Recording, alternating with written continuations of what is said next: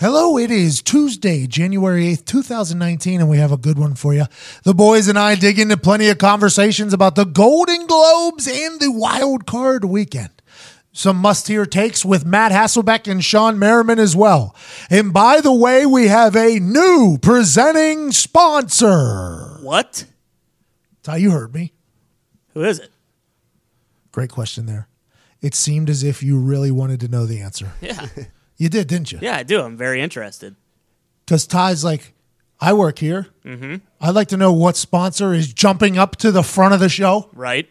Evan Foxy's like, I moved from Michigan to come down here to Indianapolis. Yep. I would like to know what company just paid the most to get up in the front to be the presenting sponsor. Pay my salary. Yeah. Part of it. Yeah. You know who it is? Nah. It's our sponsor since day one. Our first sponsor of all time, a company that sells tickets at a rate that's better than everybody else. They're a company that took a complicated and confusing way of doing things and made it simple. It's a company that was our first sponsor, and now they're our biggest sponsor and advertiser, and that's the greatest ticket buying app on earth, SeatGeek. SeatGeek is the greatest ticket buying app on earth, and there's no question about it, Jack. You want to go to a comedy show? SeatGeek. You want to go down there theater? SeatGeek. You want to go to an NFL playoff game that we'll talk about later today? SeatGeek. Hockey, SeatGeek. College basketball, SeatGeek. You name it, SeatGeek has the best tickets at the best price for the most incredible human beings, and that's you that listen to this show. Use promo code PAT. Right now, you get $10 off your first order. Use promo code McAfee. You get $20 off your first order on SeatGeek. You're alive, but are you living? Go live and experience something live with the beautiful human beings at SeatGeek. Shout out SeatGeek, by the way. Yeah, that's awesome. Still doing the $20? Yeah, I think so, yeah. Love that. Well, they're a great company, and they're so worried about saving people's money that they forget to turn off promo codes like McAfee for $20 off your first order. Too nice. Get it while it's hot. Get it while it's hot. Shout out to SeatGeek. We appreciate the hell out of you. They're the only people. They're one of the main reasons why we get to do what we do on a regular basis. Yep. All you listening, I am so thankful for you, and I want you to be your best you at all hours of the day. Right now, you're listening to this show. It's probably going to be a couple hours long. You're going to learn a lot about the foosball. And maybe tonight, you're going to lay it down. Okay? Mm-hmm. You're going to be in a bedroom. And you're going to be with somebody you care about. And they're like, hey, take me to Pleasure Town, Daddy. And you're like, you know what? I'm going to do that.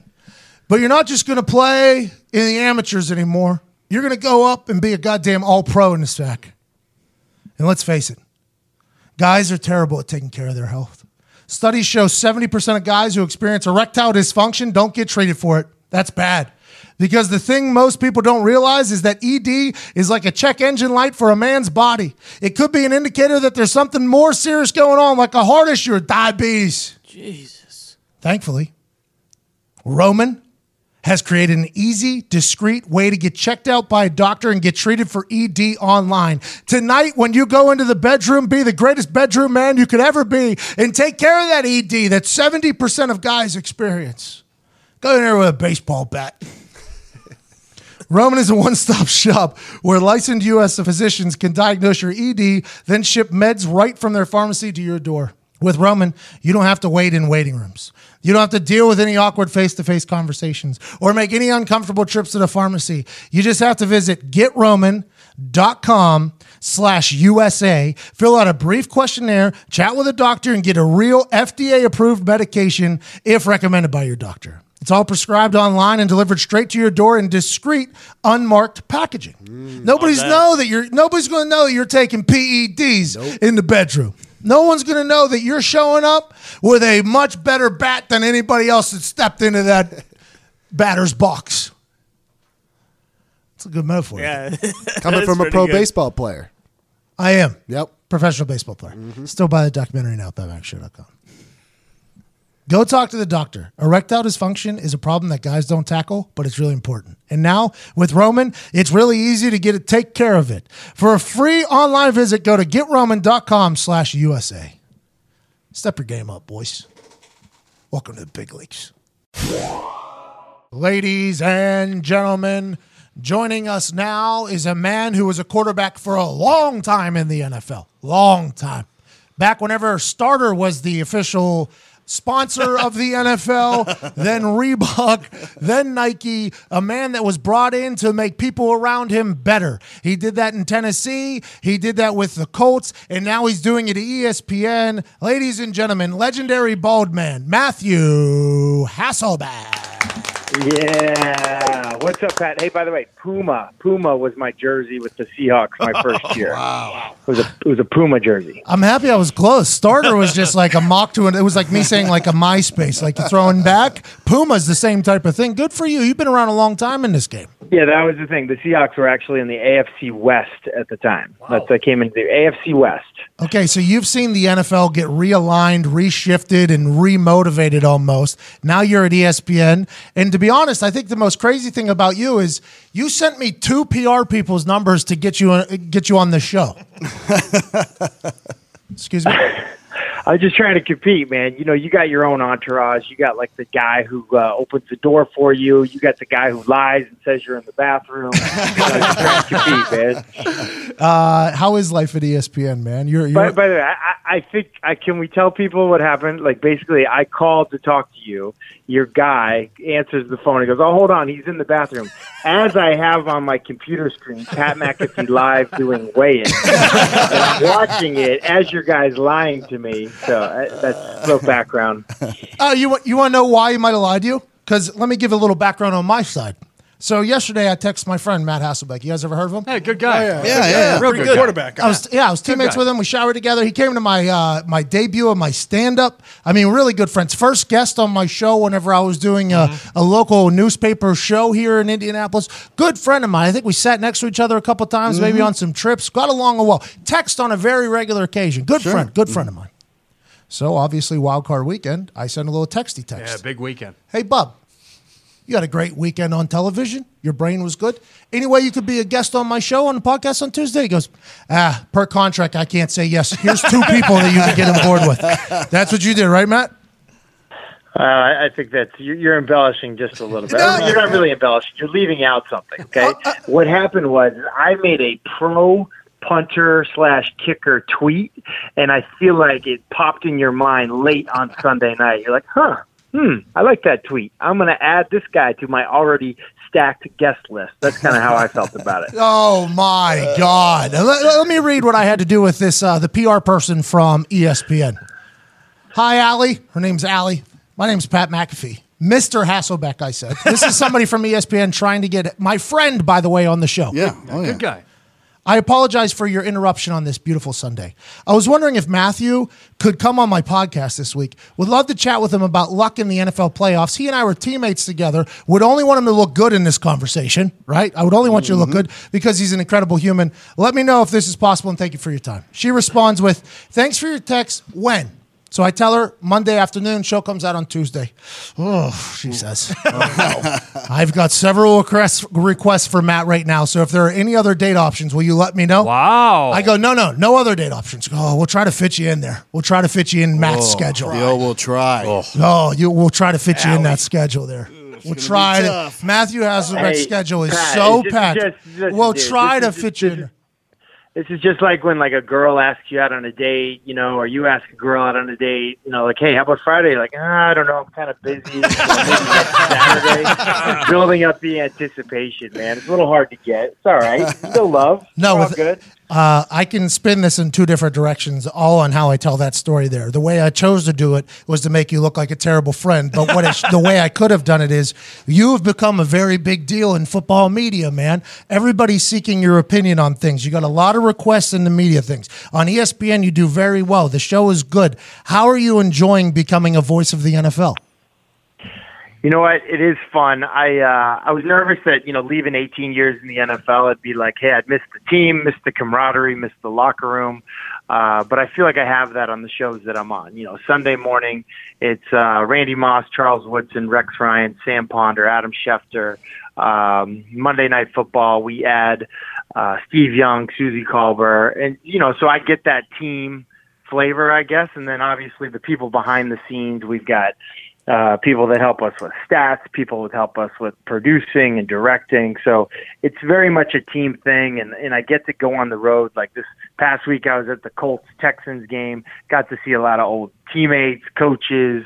So I feel like I'm still in the game, which I like a lot. Well, and there's no chance of you getting blown up, like getting crushed too. That's got to feel pretty good on the body. Now you're just doing little mental workouts.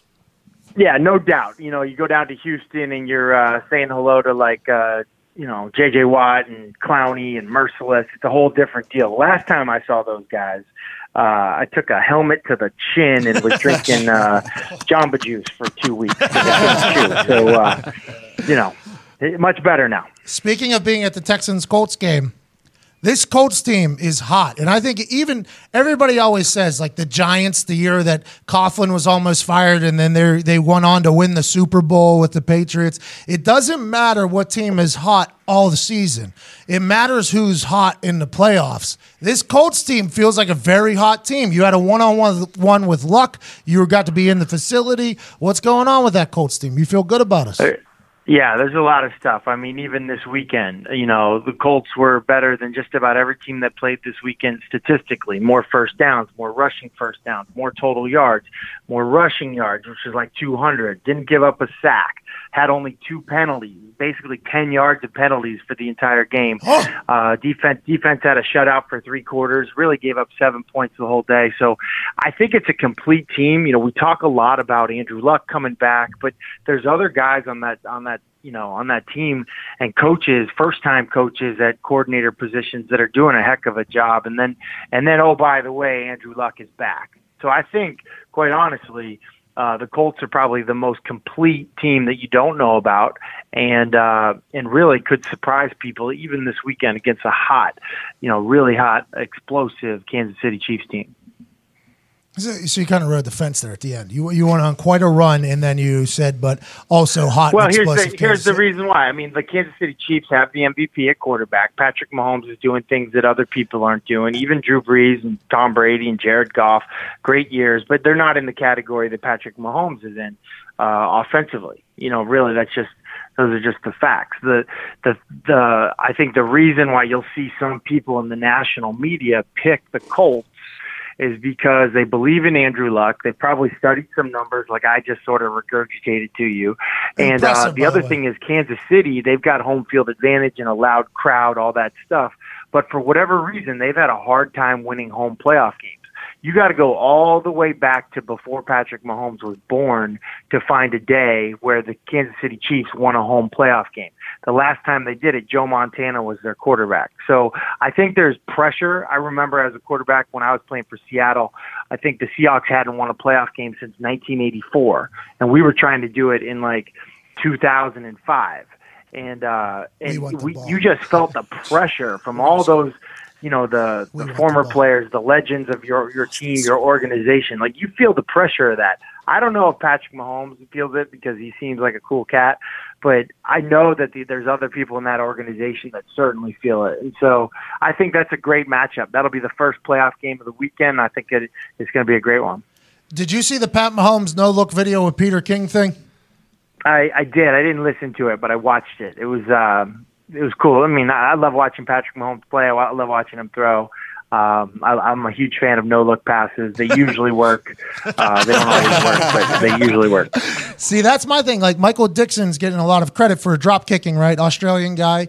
There's a lot of NFL guys, myself included, that can really drop kick well. Have never done it publicly, right?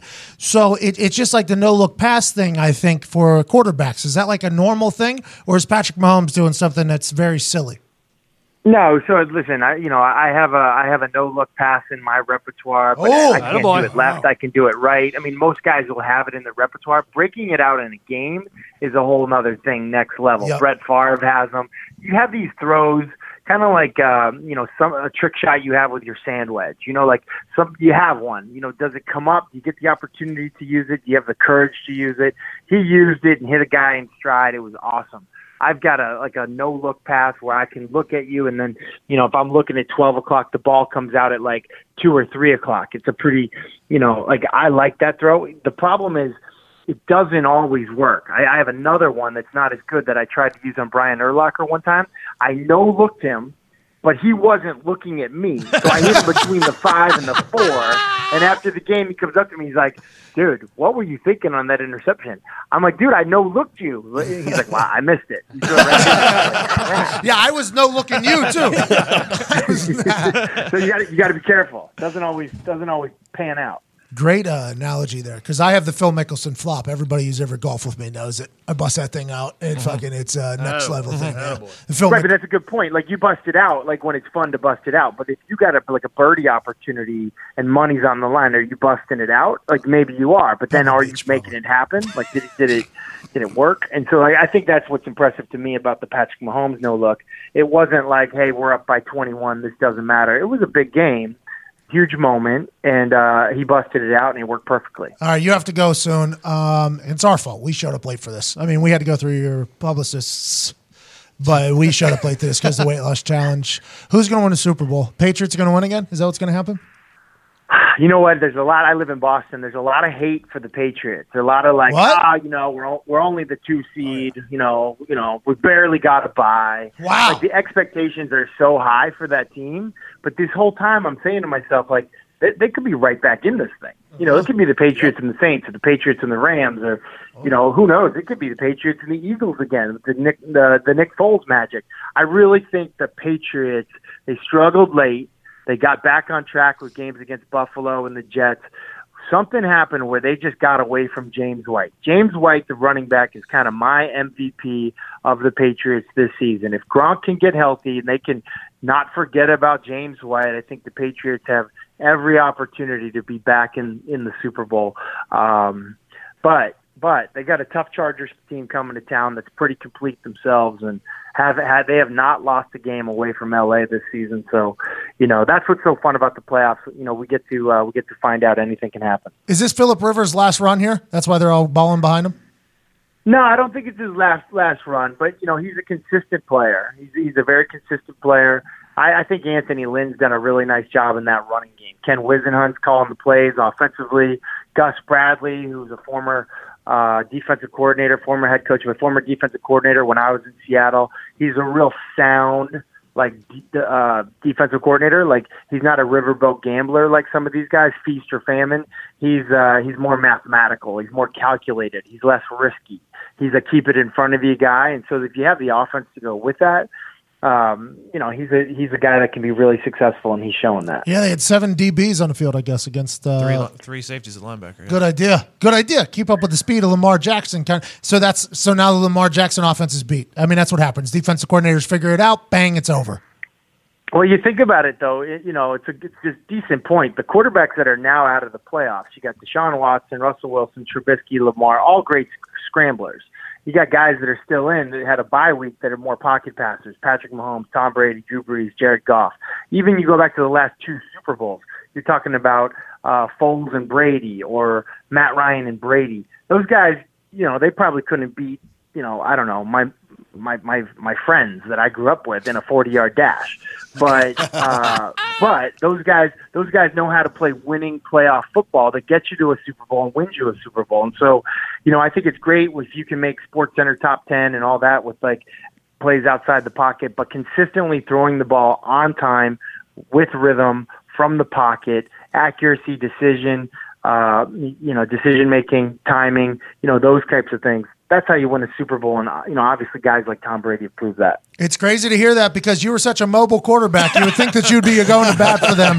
Thank you so much. Like I told you, man, 2 for 2 on fire calls as a backup holder. So, he sent me that text, by the way. He sent me that, and in your follow up text to that was starting holders normally don't have a fire happen. You're the man. It's awesome watching you succeed. Good luck with all your other NFL conversation. I can't wait to meet up with you, hopefully down at the Super Bowl. Hey, Pat, anytime my publicist says I can, I'm happy to come on. Hang up on him, please. See you, man. He's a good dude, man. He's a really good dude. Oh, yeah, mask guy. I'm being serious when I say his dad, he was like a ball boy for the Patriots when he was a kid. Because his dad used to be in the Patriots organization somehow, some way. He was a good guy in our locker room, man. When he came in, he was a good guy in our locker room. He helped out a lot. Ladies and gentlemen, calling us from the sunny Los Angeles on the West Coast. This man was an all-pro, a Pro Bowler, a legend on the field, and a blossoming businessman off the field. Right now, it's his last week. You can get 50% off at lightsout.com. Is that right? Lights Out Brand.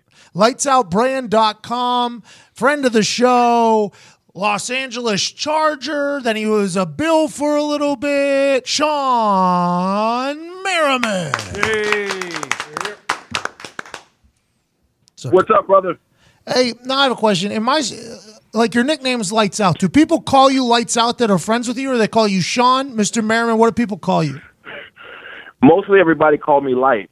It's funny, I haven't heard Shawne in like a very long time. Or when I go back home with my family, most people call me Shawne, but everybody else calls me Lights.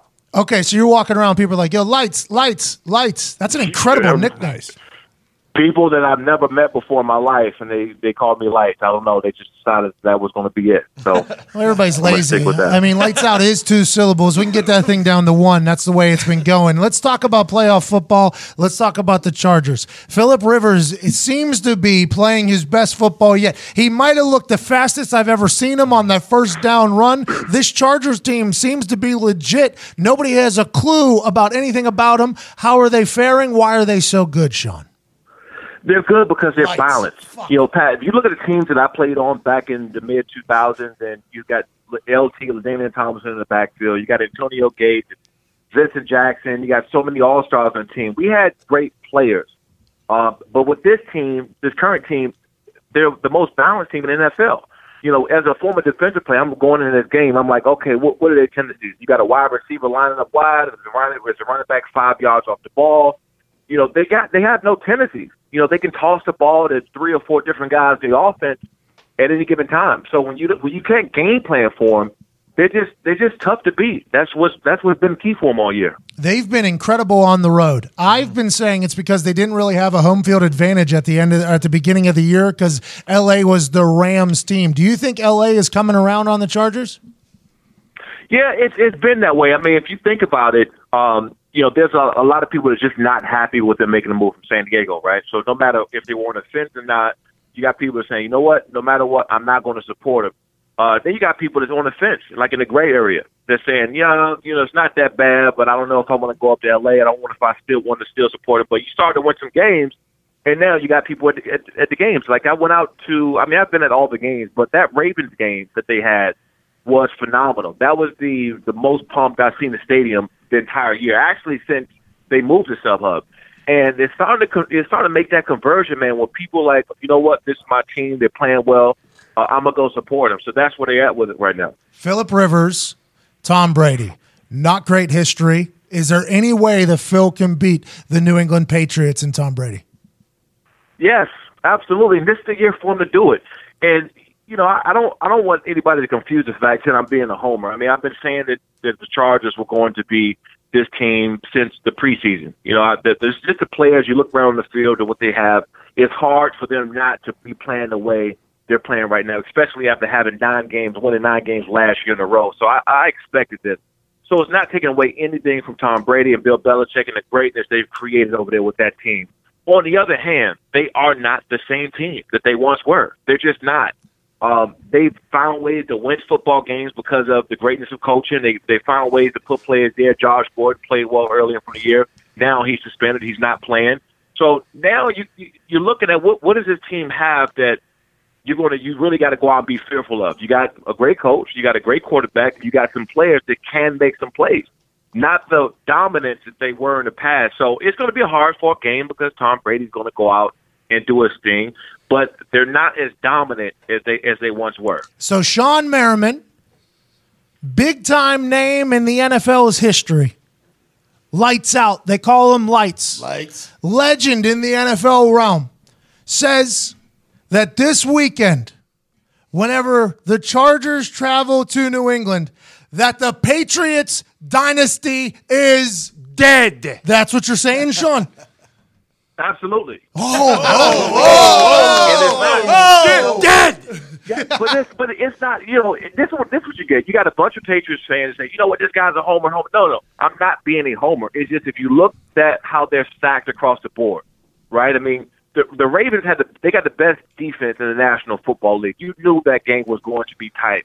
They're good across the board. It was a great matchup defensively. And once the Chargers figure out a way to punch the ball in the end zone after those three or four field goals, then I knew the game was possibly over then. You know, New England can put up points, and they're great at home. They're great at Foxborough. And I've lost the AFC Championship game. They're in Foxborough. It is tough as hell to play there. You know, the atmosphere is going to be aggressive. It's just hard place to go out and play. They got great fans. It's just get loud and rowdy there. And it's a terrible place to play. But go say it. But this year, they don't have the same team. That was, he said that's all I'm trying to say. They don't have the same team as they had in the past. Hey, Shawne Merriman just said what a lot of people have been saying this year, but Shawne Merriman's voice carries some weight because he's an ex-player. He's lost in the AFC Championship there. I have also been a part of a team that has lost in Foxborough. I got pounded. Oh, no, easy. I was a part of a team that got pounded by Tom Brady often there for a while. The dynasty is one of the most impressive things in the history of the sport. True story. But, boy, this Chargers team looks tough to beat. Let's move across the board there a little bit. Chiefs, Colts, what else are you looking for? Rams, you like the Rams? Do you think they're going to continue to go? Is there a natural beef because you're both trying to claim the city? Do the Rams hate the Chargers and vice versa? And also, I think there's a scenario where both AFC and NFC championships games could be hosted in L.A. How awesome would that be for Los Angeles? You know, Pat, it's another thing that I said before the season. I said it on the show, right? And the room got silent as a mouse.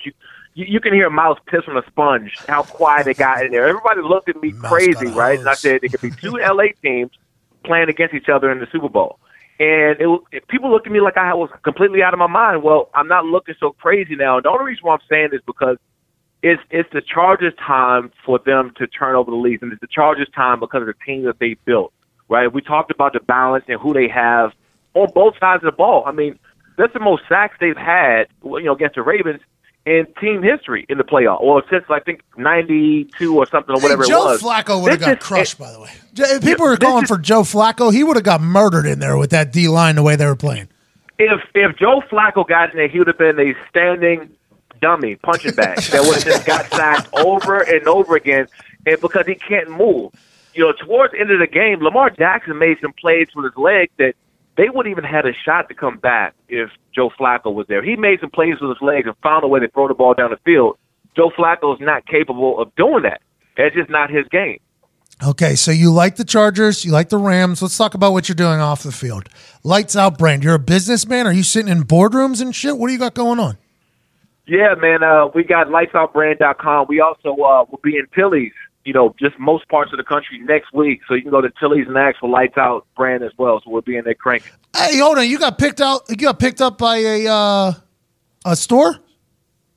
Yeah, we're in Tilly's, man. I mean, that's our main partner right now. They got 230 stores. We're cranking in there. I've seen Tilly's, yeah. It's like PacSun's replacement, right? Everybody started going to Tilly's instead. All the malls. Yeah. Hey, when you go into Shark Tank there and you say, hey, yeah, I just got into 30 Tilly's, I think people, that's a great business move by you.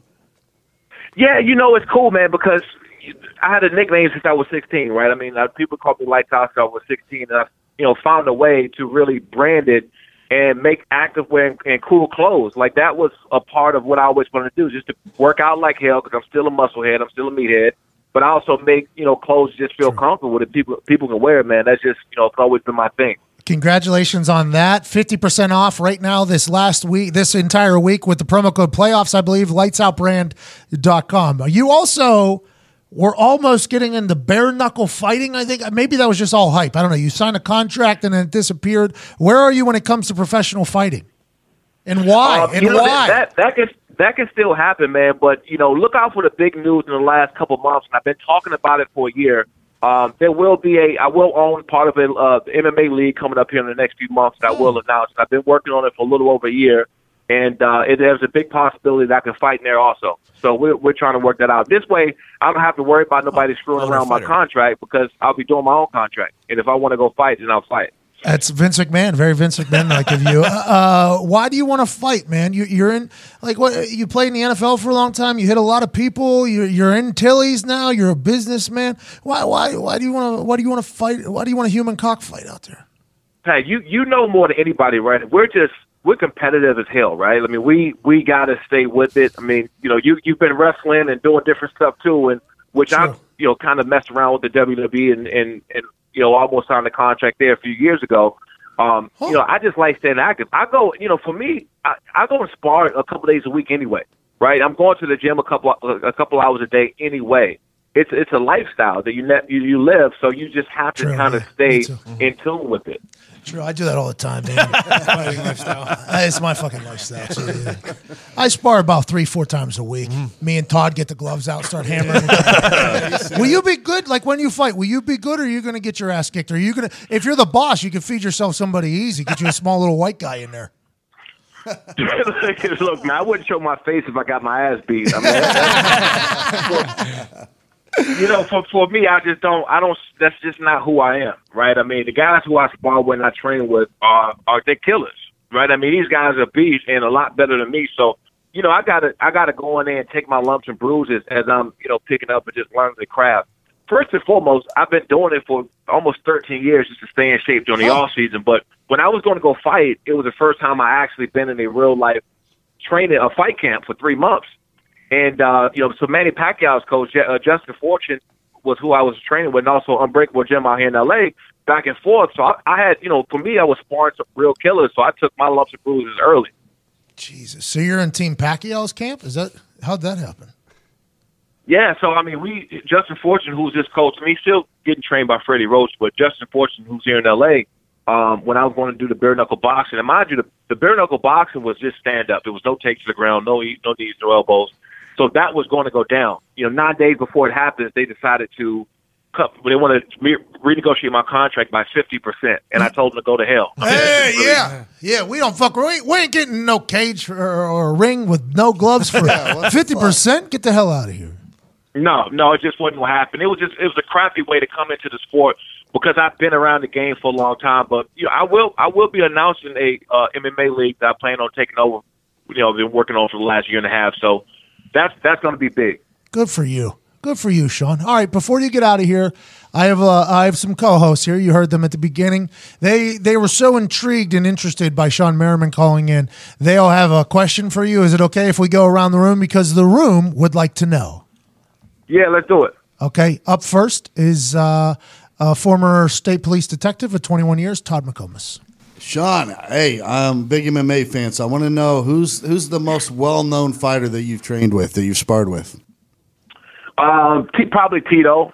Tito nice. Ortiz, we got in there. But when I first started, I was Jake Glaze's first NFL guy that kind of transitioned over to MMA back in like 2005. So I was training with Randy Couture and Chuck Liddell. I've trained with Tito Ortiz, Ty Woodley. We spent a few off seasons together. So. I've been around these guys, man, for a long time.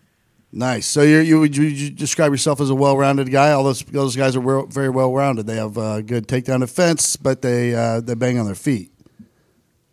Yeah, man. I mean, I'm used to tackling people, so if I get myself in trouble, I can get your ass on the ground. Nice. That's I like to hear. Do the big Brock Lesnar bear tackle, just hold them down and beat up their face. That's an incredible thing. This next guy is from Pittsburgh, Pennsylvania. He's got a good beard. He's down 13 pounds in the last 6 days.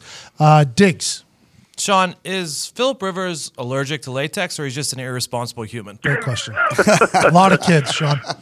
Dude, honestly, I think he's going for his own football team. That's the only thing I can think of. Like, he just needs a couple more. So he might even have 1 or 2 coming off the bench by the time he's done. I don't know. So I don't know, man. It's incredible. But when you're playing football that long and you made the money he has, you can have as big as you want to, I guess. He doesn't swear either. No cusses, they say. No cuss words. He'll say what? Gracious Pete? Gracious to Pete, yeah. That's the goddamn is gracious to Pete. Wow. That's an interesting go. I don't respect that. He talks shit though too. I like Phil Rivers a lot. Oh yeah. Yeah, but this is the thing about Phillip. how much shit can you really talk when you don't curse? I know. Right? Like, so what about Philip? Philip is animated, right? Philip is animated, and you're just not used to seeing quarterbacks talk back to you, right? If you're on this team, you love it. Like when he went to NC State and I was playing him against, and when I was at University of Maryland, we played against each other.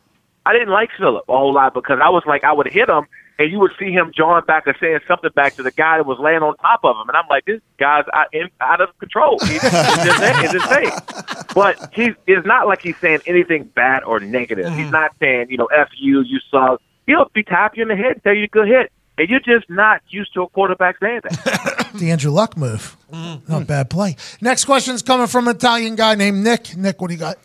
Shawne, you spent a lot of time in San Diego, one of the most beautiful, perfect places, the climate, the temperature, amazing, incredible. And at the end of your career, you spent a little bit of time in Buffalo. Can you please tell us something good about Buffalo? Hey. I'm not taking a shot at Buffalo. Yeah, that was I'm putting Shawne on a platform here to enlighten us all and help out the city of Buffalo. Jesus. Give us a glowing endorsement. The people and food is amazing, top notch. The thing is with Buffalo is you feel like everybody's a second or third cousin, right? Like they just walk on the street and they're just like, hey, what's up?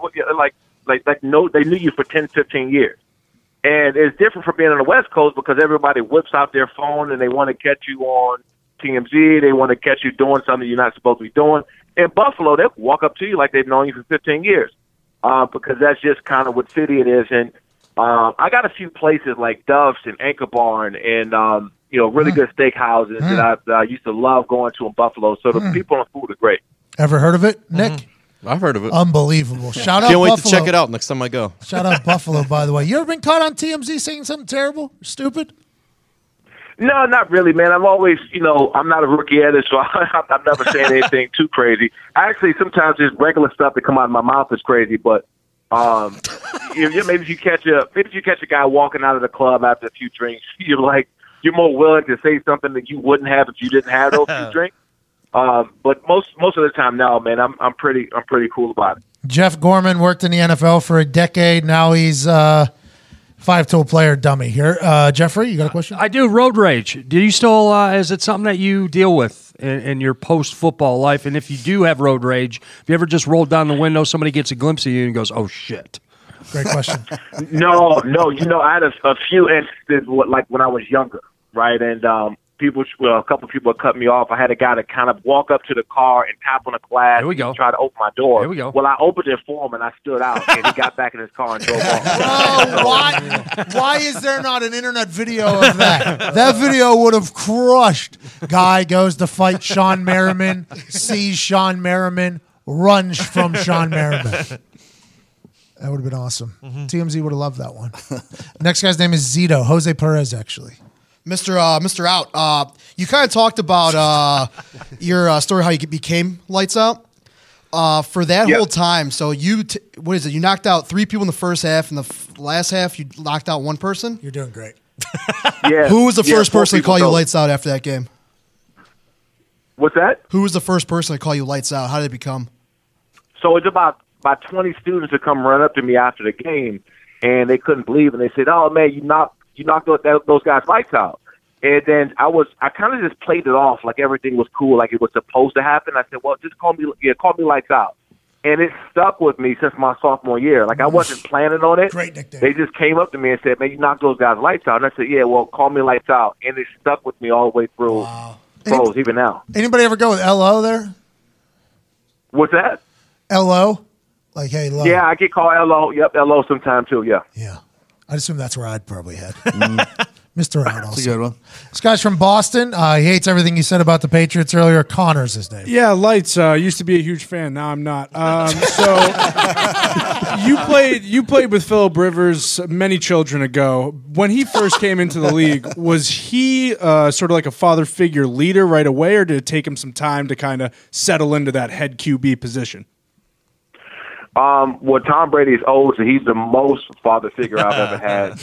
But Phillip is just one of the guys. He's a natural born leader, right? He's a competitor. This guy, he it's never a negative thing about him. Like, he finds a positive on every single thing. He's always competitive. So that was the first thing I noticed about him, like from day Seems one. like he wanted to kill a kicker a couple times. He's animated. Yeah. He's animated. He wears his heart on his face. Hey, you guys found one, the Money Badger, by the way. You guys got to love him in Chargers Nation. Oh, man, I'm going to send him some free lights out gear. He's about to get all free gear from me forever. That guy, he's just clutch, man. His his body language is different. You just feel a lot better with him going up to make a big kick and make things happen. The host, like I said, the situation is different with the team. They didn't have that in the past. Money Badger is knocking balls through, too. He does have that swag. One to the U, that helps. This next guy's from Iowa, Ty Schmidt. Hey, Lights, just curious, of all the teams left in the playoffs, are there a couple guys that you prefer watching, or are there any guys that kind of remind you of you when you used to play? It's different now, man. If anybody, I would say Khalil Mack, because he still has this athleticism plus the brute side of him that can go through you, too. He can run around you or go through you. He can also drop in coverage or drop back if he needs to. So probably him, where he's just so damn dominant that he can take over a game. The rest of the guys are either really good pass rushers or they can play the run really good, but it's not a combination as much anymore. This last guy's a 12-year-old, Evan Foxy.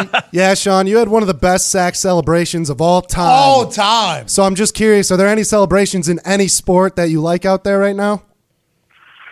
No, because everybody copycats a little bit now, man. It's like, true. Nobody's really original.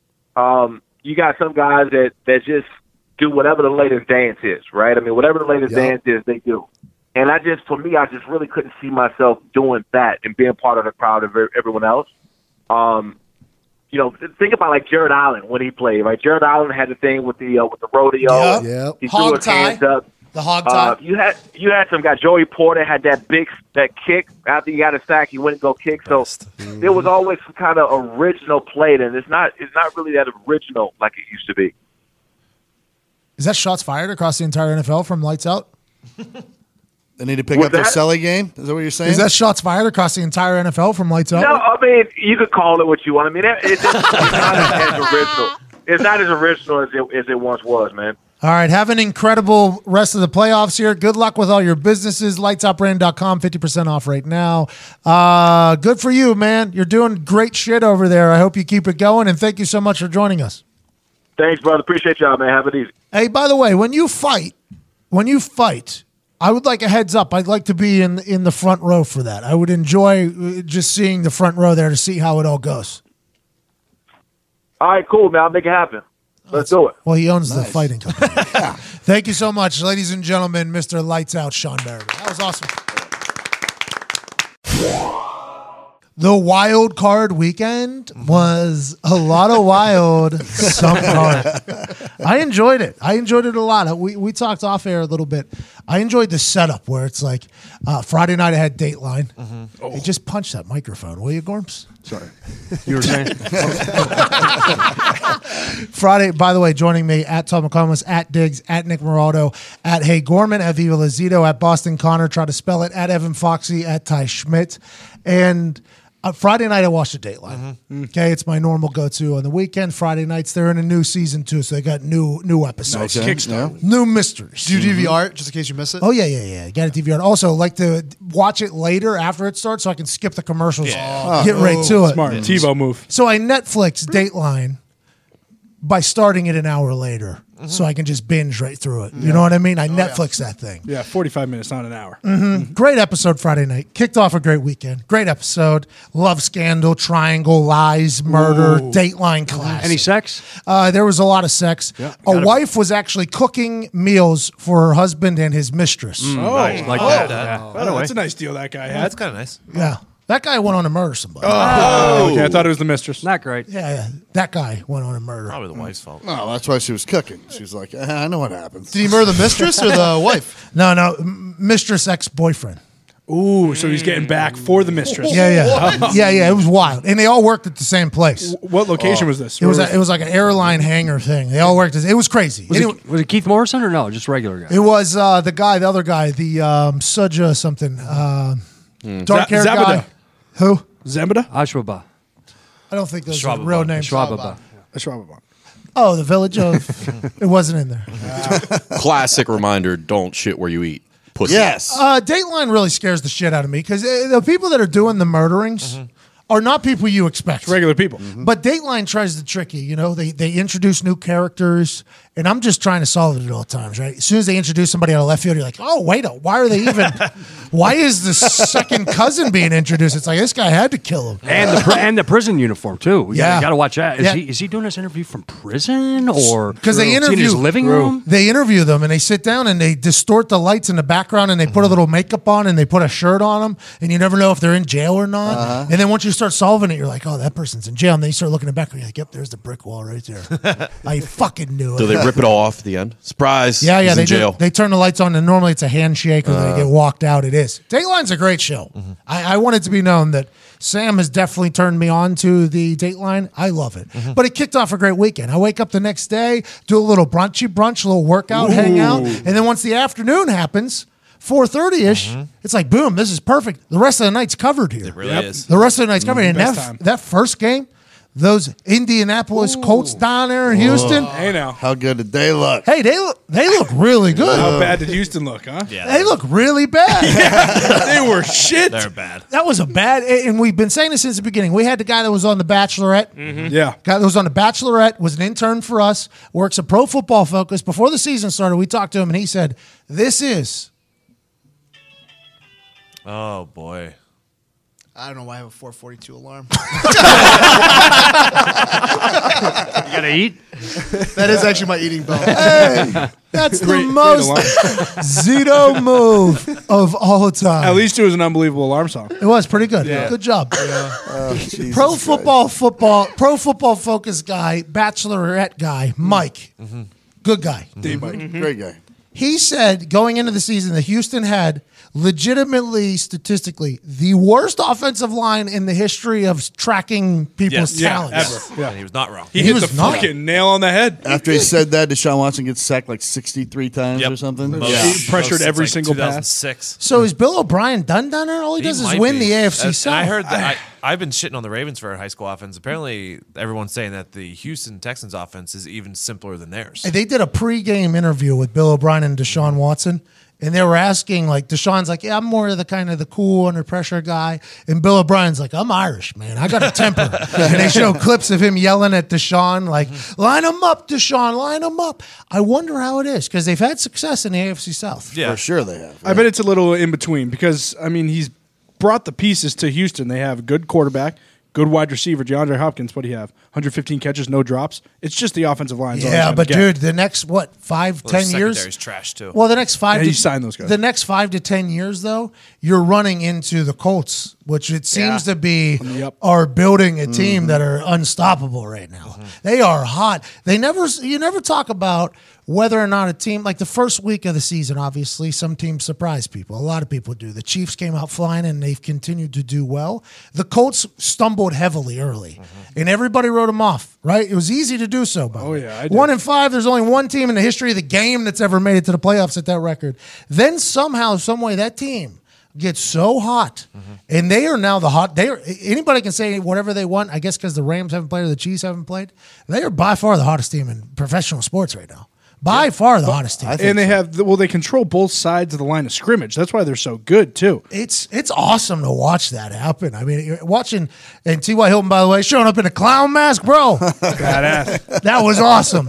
I've said this before. T.Y., when he gets like pissed off at somebody, we had a practice squad DB that like said something to him. And it was the first time I watched it because T.Y. was a very quiet guy in the corner. He was under Reggie Wayne. He wasn't chip on his shoulder, little guy, but dog on the field. Then he's play some dice game, loosen up a little bit, but normally just very quiet. Goes to work every day, works his ass off just because like that's what Reggie did, Marv did. That's just like kind of how it works, right? And then all of a sudden, this one DB said something to him in practice. Just said, I forget what it was. And I watched T.Y. Hilton for the next probably 45 minutes of practice just scorch this dude. Just absolutely. This guy, he might have quit football. The kid might have quit football.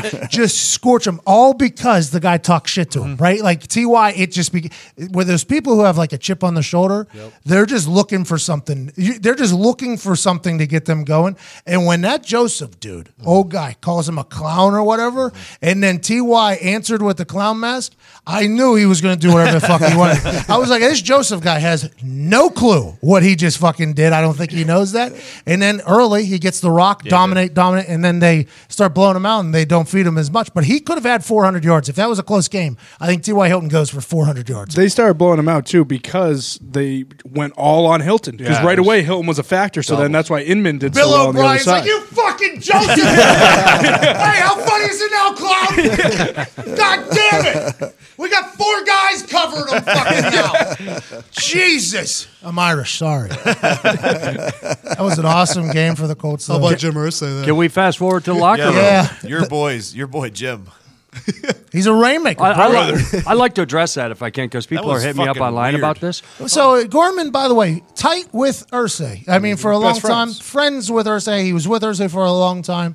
He's the reason why I was introduced to Irsay. The whole thing. Hey, he's a rainmaker, bro. Well, here's what he's saying. Okay, just put yourself in his position, which we can't. We don't know what it's like to be a billionaire. It's just a whole different mind thought. But that aside, Okay. I don't know how, by the way. He has been waiting a while for this team. 1-5, they start pissed off, throwing shit in the suite during the game. Mad. Mad. Yeah. All right. Then a little streak happens. Then Jacksonville happens. What the flip? 6-0.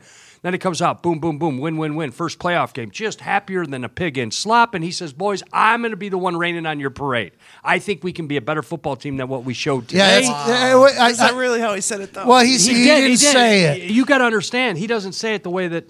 You got the interpreter right here. He's breaking it down for I'm you. saying, hey, This is I'm Zito. going to rain on the parade a little bit. We can be better than what we showed today. Dominant performance, but I want to be that guy that's pushing you through these playoffs to get great. And By he the way, thinks his team can get I'm not. there. And I don't disagree. Like they should have scored 2 more touchdowns in the second half. I mean, there's no excuse for not scoring in the second half, and that was disappointing to me. I'm like, now they're getting conservative in their play calling. They're just trying to hang on instead of just stepping on the That throat. was the first sense of that all season, really. Yes. Wasn't it? It was Yes, a little bit. and It it really cost was. us early a little. And I was like, I would finally want to see the Colts get somebody down and step on their fucking throat. Yeah, it'd be nice for the fans. Yes. Yeah, I know that, and also, by the way, probably the punter as well, if I had to guess. We're thinking that too. Because when you're playing on the Colts, cardiac Colts is a real thing. That's been something that is Indianapolis knows.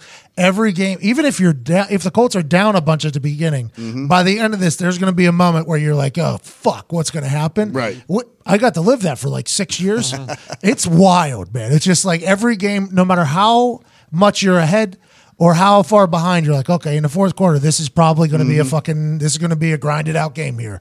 And it happens on a regular basis. It does. But it seems that it could happen everywhere else too. I think we've seen a lot of comebacks start happening in the NFL, strictly because the offenses are so fast and high scoring. With that being said, the Ravens had that at a 1-score game by the end of that fucking thing. Yeah. We were watching that game at the office, and it was like somehow this has become a 1-score game out of nowhere. Lamar Jackson drives them down the field there instead of that fumble, drives them down the field and scores. What a completely different conversation is happening today as opposed to then. It's the game. The NFL is good. Hey, can we talk about them blowing the play dead on a couple of those plays? Like, why are they doing that? They've been doing that all year.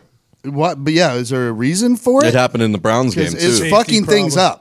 Or are you talking about the Bears one, or are you talking about the? Yeah, but it also happened in the Ravens game, right? Yeah. Did it? Yeah. Yeah. They called it a touchdown, and then instead of the fumble. Yeah. The fumble at the It goal was not a line, fumble, though. his arm He was was down. down. Yeah. And, Oh, the yeah. guy took it back. Yeah. They had the Ravens. By the way, we'll talk about that Chicago thing. Okay. The overturn, the review. Yeah, the that, catch. have to talk about that for sure. But also Parkey. That's on the Chargers though for the comeback. Like It is for sure. 100%. Prevent. 100%. But people were saying put Flacco in. That Chargers defense seems to be damn good, man. You know, Lamar Jackson fumbled 4 times and threw an interception. I'd have still thrown he's Flacco rattled. in there. I know you guys are going to tee off of me. Oh, they'd have been all over him. Dude, he wakes up to throw the ball. Lamar Jackson wakes What? up to run the ball. What? Gorns, at the same time, though, Joey Bosa or Ingram didn't really have a chance to pin their ears back and just go because it was Lamar. If you Yeah, put I had a Flacco drop back in, quarterback. I hear I hear you. But wouldn't it be a different scheme too? He's probably getting rid of the ball real quick. I don't know. I think Harbaugh. Joe Flacco. It could have gotten worse. I mean, he did come back. What He I'm was saying, 3 of 10 for 25 yards. But what I'm saying is, it became a one-score game. Like they were in the game. Somehow, the Ravens played terrible. I think they had negative pass yards in the first half, or they were close to having negative pass yards in the first half, or maybe in the whole fucking game, if it wasn't for that deep ball.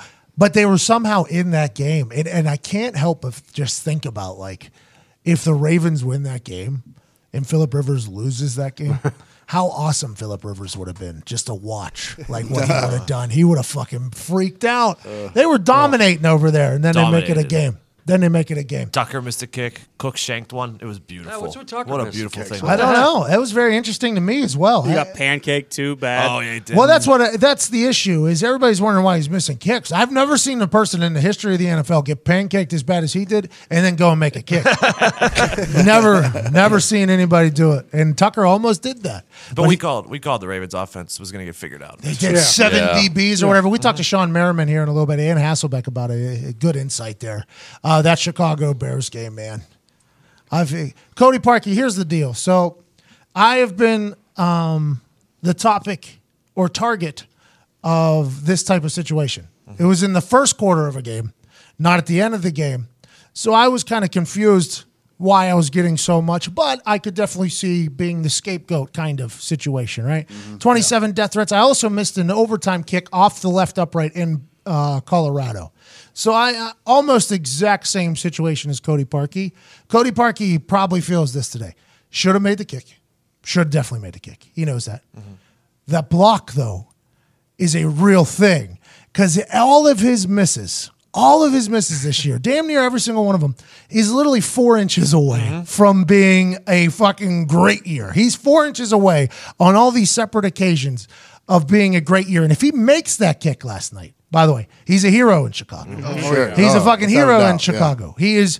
If Doug Peterson doesn't ice him there, great call by Doug Peterson. Great call by Doug Peterson.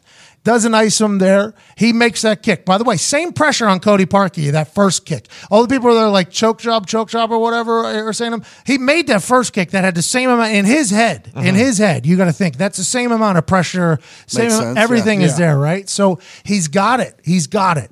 But if you get a deflection on a ball just like that, and it's dancing with that left upright already, you just got to hope at some point that ball moves 4 inches in for you. After an entire year, 6 uprights, they're saying. You think at some point, especially he did the thank God thing up there after the miss, which a lot of people were commending him for, which is cool, by the way. If you're a religious person, you keep your faith in good times and bad, I understand that. But you would think he might have been asking, like, hey, man, one fucking time. What if he said that? Like, just give me 4 inches. And a lot of people were saying, should he have not gotten it up faster or whatever? I mean, that was an incredible push by the D-line. The goal for blocking a field goal is drive. So you're trying to drive the offensive lineman back 3 yards, and then you're trying to get as high as possible because there's a trajectory there, right?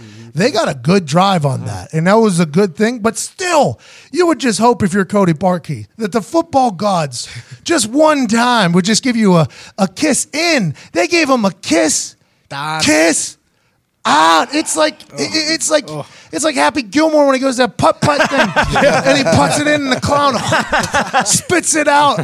Cody Parkey had to feel, and he did, by the way. He said, I feel terrible. This is the worst. But at some point, it's like, Cody, I feel bad for the guy because you would just think at some point, like if you're hitting your driver, you would think like, hey, if I get 10 swings at this, one of them's going to straighten out for me exactly how I want it. Same thing for him. 4 inches away from an incredible season. Maybe potential, like, it's just, he got unlucky. He got incredibly, and I sent him a DM. I sent him a DM. You're back? Cody Parkey, I don't think he checked Twitter. So I thought about that after I sent the DM, by the way. I was like, there's no fucking way. He took a little Twitter break. There's no way he's hopping on 45,000 booing him as he's running to the locker room. I know. If kick it was could have blocked, been more, though. yeah. I mean, kick was blocked, which definitely changes the trajectory.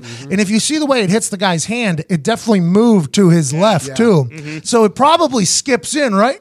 Which, by the way, after you watch film, which Cody Parkey definitely is doing today, is watching film on that. Everybody's watching film on that. He's watching that, and he just sees it, and he's like, how unlucky am I? And that's why I sent him a DM. I was like, hey, man, incredibly unlucky year for you. I don't, because there's no way a kicker, like a ball that is hitting an upright versus a ball that is inside like a inch or so, a kicker can't tell the difference between that, right? I mean, Tucker splits them right down the middle normally when he's kicking. A lot of kickers. Vinatieri gets him in there. But there's a lot of guys that, hey, if that thing gets through, we're happy. And he's just 4 fucking inches. I felt so bad. My video was an actual live reaction, too. That was real heartbreak for that kid. He was sleeping on my couch a couple years ago. Sleeping on my couch a couple years ago. It's terrible, but he shouldn't eat all that blame. I understand it's the last thing, but like that is the last resort. He is out there for the last like resort. You do have to do but as a kicker punter, oh yeah, no doubt. Like that's your job too. Like the wide receiver's job is to catch a ball in the end zone in the last second if you need it. Running back's job is to punch it in. That's his job to make that kick. He knows that too, by the way. Oh, sure. He very much knows that too. The Further Brand Brotherhood is strong, though. I don't know if you saw. Jake Elliott, yeah, I saw him he run over ran there. out. Pretty awesome. Remember, Parkey used to be a kicker for the Eagles. He was a Pro Bowl kicker for the Eagles, so he probably has a lot of friends over there. In that situation, though, like how much is at fault for the long snapper and the holder? Did you see the ball spinning? That's what I'm saying. So the laces were dead left. Yeah. And then Pat O'Donnell had a great game. He spins that thing all the way around. Now, granted, Cody got good wood on it, had good rotation. The ball was flying well. Yeah. But all those things, that's not a perfect. Because remember, that's a game winner in the playoffs for that snapper and holder, too. Everybody forgets about the snapper and the holder and the thing, like, oh, the kicker. But the butthole gets very, very tight on a game-winning field goal when your job is literally to not fuck it up, which is what a holder's job is. Pat O'Donnell, you go out there for a game. My first time going out to hold for a game winner, the feeling was just like, oh, shit. Like, I got to hit a couple in college, like a couple game tires. I got to hit an extra point game winner in college. So as a kicker, I knew how it felt, right? Yeah. But going out there for a holder, it's like, oh, if I do my job incredible here, there's a chance we still don't. But you're not on one knee at that point. At that point, you're thinking, I got to do my job, right? It's running out to the field that you're thinking. Well, yeah, jogging on the field, you're like, oh, shit, here we are in a game winner in a whole new situation. And then when you get down, it's like, okay, here we go. I can control this kick. In my head, I would think that I could control a kick. But if I get bad laces there, the last thing you want to be a part of is like a full spin. Like, oh, my God, I am so sorry. Jesus, you're Vinatieri. Of course you made it. Tony Romo in the playoffs. Exactly. Slipped out of his hands, that whole thing. Yeah. People don't think about the snapper and the holder in there, but there's a lot happening there with a lot of money on the line. By the way, Foles played great again. Yeah, what's going on? He threw a couple picks, but but he had some fadeaway throws that were just on the money. He's slinging right now. Threw that touchdown on 4th and goal when they needed him to. I mean, he just shows up when they need him to. Are they back? I can't say they're fear them for sure. Doug Peterson's vibing. He's icing kickers like it's a goddamn video game. He's got to feel good about that, by the way. Last night, whenever he was in bed, somebody in his family either texted him or he had a face-to-face conversation where he's like, oh, about that fucking icing. I bet you. I would if I was him. Yeah, I would if I was feel him. great about it. You have to. I mean, you do it every time you have a timeout, right? Yeah, but when it works, you got to feel great. Yeah, I think so. Yeah. I think you pulled the trigger. But that's what I was alluding to earlier with Parkey was obviously that's the last resort. That goal line stand, you got to have that. That defense is the strength of your team. That's what you relied on all year. You got to stop them. This Eagles team with Nick Foles, I'm so intrigued by this. Carson Wentz, Nick Foles. How do the Eagles? I'd send out a tweet that these refs end up in the most ridiculous situations. What's things you can't draw up? People are like, these refs make terrible calls. They do. We'll get to that. But there's also these situations where that tip of the ball on that one reach, that thing might have been within millimeters of crossing the goal line. It's like, how do you expect this to happen? Like, just the most ridiculous shit happens. Nick Foles, Carson Wentz, though. Yeah. As the Philadelphia Eagles organization, you never could plan for this type of thing. You could never go to school on how to football coach. You could never be in the NFL for long enough to know how the fuck you figure out a situation where your franchise quarterback gets hurt and your backup quarterback wins the biggest games for you. It's absurd. You think more teams are going to do this? They're going to get a quarterback for 16 weeks? And that You're fresh. Bring him in. Get him in there. Bring him in. I don't know how they handle it. Let's say Nick Foles goes on another run here to the NFC Championship game. What do they do? How's he not your starter? They've already said that the trade market's going to be strong for him. They're going to trade him. How old is he? Really? I feel like he's into his third. I mean, this is his second. Hey, this by is the his way, second stint with the Eagles. Does not matter. I mean, he did not play great at the beginning of the season. He's just he balls out in the playoffs. What do you mean? What are they going to do? They're set. Yeah. Don't do a thing. It costs them $10 million a year for Foles to come in, win big games. Carson Wentz is their future. He's hurt. Not a problem. When's Foles' deal up though? Isn't it up soon? Yeah. When is Wentz the future? He's going to want money. This year. You can't pay him. You get rid of Carson Wentz if Nick Foles wins I'm not 2 saying Super that. Bowls? No, I'm saying they're in a perfect position. They're overpaying for their backup, but they're not. You know what I mean? Why is everybody so stuck on them keeping Carson Wentz? Yeah, here's what if he leaves and he fucking takes some other team to the championship? Foles? Yeah, I mean, but what if that happens? What? That's not going. You just made the worst decision in probably the Philadelphia's history. Also, Wentz hurts his knee again. I mean, that first one was pretty bad, and we could see the difference between this year and last year after that knee injury. Jim Irsay cut Peyton Manning due to a lot of things, right? Mm-hmm. There was a lot of things. There was he had no idea if he was going to be healthy. There's a lot of situations that happened. Peyton Manning went on to break a couple NFL records and win a Super Bowl and appear in another one, become the MVP again in another uniform. And that uniform is the one that they show on TV every time Peyton Manning's on TV. Mm-hmm. And Jim Irsay is sitting in a terrible situation there with Andrew Luck sitting there, Peyton's neck injury happening, a lockout happening. There's a lot of things happening at this time. Do you think Peyton says thank you? I don't know. I think Peyton would have rather stayed in Indianapolis. Really? Yes. Yeah. Peyton, but it was 58 touchdowns in a year doesn't hurt. I think a lot of in Denver. Yeah. I think he enjoyed his Worked time out. there. Yeah, there's no way he would have chosen to do that. Yeah. But Pat, when they did not, when they said to Peyton, "Hey, we're going in the direction of we're taking Luck and we're going in that direction," still didn't know if Peyton could throw the football on that day. That he had to say, "Bro," because the lockout. He did not. We did not know. He did not know Yeah. if he could throw the football Or at grip that time. a football or grip again. a football. Yeah. They didn't even know if he could grip a football He was again. shooting free throws with tennis balls and couldn't hit the rim. Mm-hmm. That, You know, I mean, that's where at the point we are. So you got to make the decision. My future. Luck, or do I? And also a lot of money. I think it was like $30 million or something he owed him by a certain cutoff time. And do we put in the rehab for him and taking away reps from Luck? You know, you're looking at all Irsay that stuff. was in a terrible position. A year too early or a year too late is basically what I'm saying though is Irsay was in a terrible position. Yes. Mm-hmm. And his what he did. Some would say failure because Peyton still had a bunch in the tank. Some would say success because Andrew Luck's just coming in now. Peyton's not in the league for the next 5-10 years here. Irsay thought for the future of the shoe instead of the current. There's a lot of different ways to argue that, but the Eagles are going to be in the same situation. I'll tell you what, you can't get football diagnoses like what we're giving to you in many places. No, you can't. The conversation we're having right now about Wild Card Weekend and what you're about to have hear from us about the Golden Globes later is something you can't find on earth. And I take a lot of pride in that here. We take a lot of pride in these things, these thoughts, these opinions. But there is one place you can go to that has like certified legitimate opinions. Mm-hmm. A place that has collected some of the greatest minds and writers in the country and gathered them under one umbrella. Some of the Sports Illustrated articles writers, former Sports Illustrated writers, former national newspaper writers for sports, former big-time journalists have all come together and said, hey, we are now a collection of awesome sports journalism. That place is called The Athletic. Jay Glazer's involved there. Mm-hmm. Jay Glazer is connected with everybody. Michael Lombardi, ever heard of him? We've been talking about him a little bit. Yeah. Lindsey Jones, Trent Dilfer. Huh? Oh, Dilfer's dimes. Have you heard about that? Trent Dilfer's a part of The Athletic. Love it.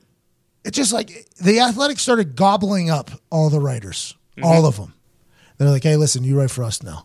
You remember when you used to write a little small time and only a small selection of people got to hear your great words and thoughts and opinions and the way you can tell a story in a magnificent manner like a maestro, like a Bob Ross painting a painting? You work for us now. And The Athletic has caused quite a dent in the entire journalistic setup because they're cheap. They're very cheap. Oh, yeah. A slew of new stories come out on a daily basis. Yes, they do. A slew, 650 to 700 news stories published every single week across all sports. Subscribe and be part of the future of sports journalism. Really intelligent analysis and deeper perspective about teams, league, and personalities. That's what The Athletic does. You nailed it. I would like to consider us here a pretty hilarious group of personalities and opinions. Yep. But if you're looking for that deep talk, that good talk, theathletic.com is the place to go to.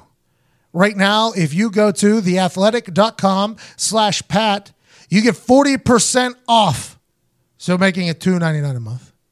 And is case sensitive for when they read that and tweet it, is what I was just told. Okay.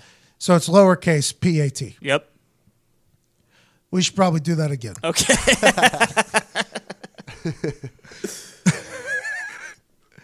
You get it. It's theathletic.com/lowercase PAT. It's all the smart people writing. It's like real stuff. I checked it out the other day. They gave me a free little peek-see. I felt like I learned more about the game of football in a brief 15, 20 minutes than I've ever learned in my life. Ty, stop laughing like that. I'm sorry. Yeah, you get it. Theathletic.com/lowercase PAT. Check it out. 40% off, $2.99 a month. Incredible journalism. By the way, that might be the greatest ad read I've ever done in my life. It's up there. Because I like theathletic.com/lowercase PAT. Right. Of course. But I wasn't ready for that lowercase PAT there at the end. That's on me. Should have read that beforehand. Should have checked it out myself. 40% off. Would have loved that. Would have loved that. You know, the Action Network. Yep. Revolutionary app about the information and science behind gambling, basically. Correct. I love it. Right? It really is. It has articles about gambling.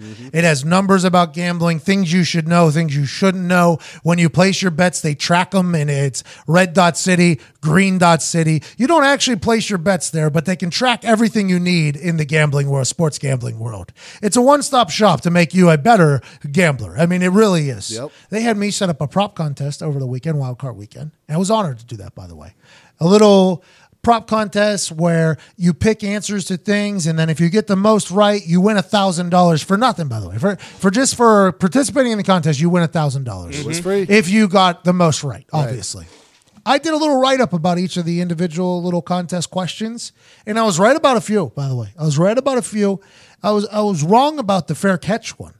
One of the prop questions they had was over-under on the percentage of fair catches. And in my life, whenever I would go into playoff games, all I'm trying to do is get fair catches the entire time. Let's not let the returner break this game open. Right. There was a lot of big returns this weekend because there was a lot of long punts. And in my head, that's nowhere near what I'm thinking whenever I'm playing in a playoff game, because every single play can be the one that ends the game. So you don't want to do that on a punt team for sure. But in my head, this prop contest was awesome. I enjoyed it. The amount of yards that Janikowski kicked versus the amount of offensive yards. But it was just, the Action Network has become a really cool little partner in this whole thing. Oh, yeah. They really have. It was. We all use it. And we're going to, literally everybody, we're a bunch of degenerates. Yeah. True. But we all use it because it makes you a smarter gambler. It makes you know what's going on and helps you keep track of what you got going on.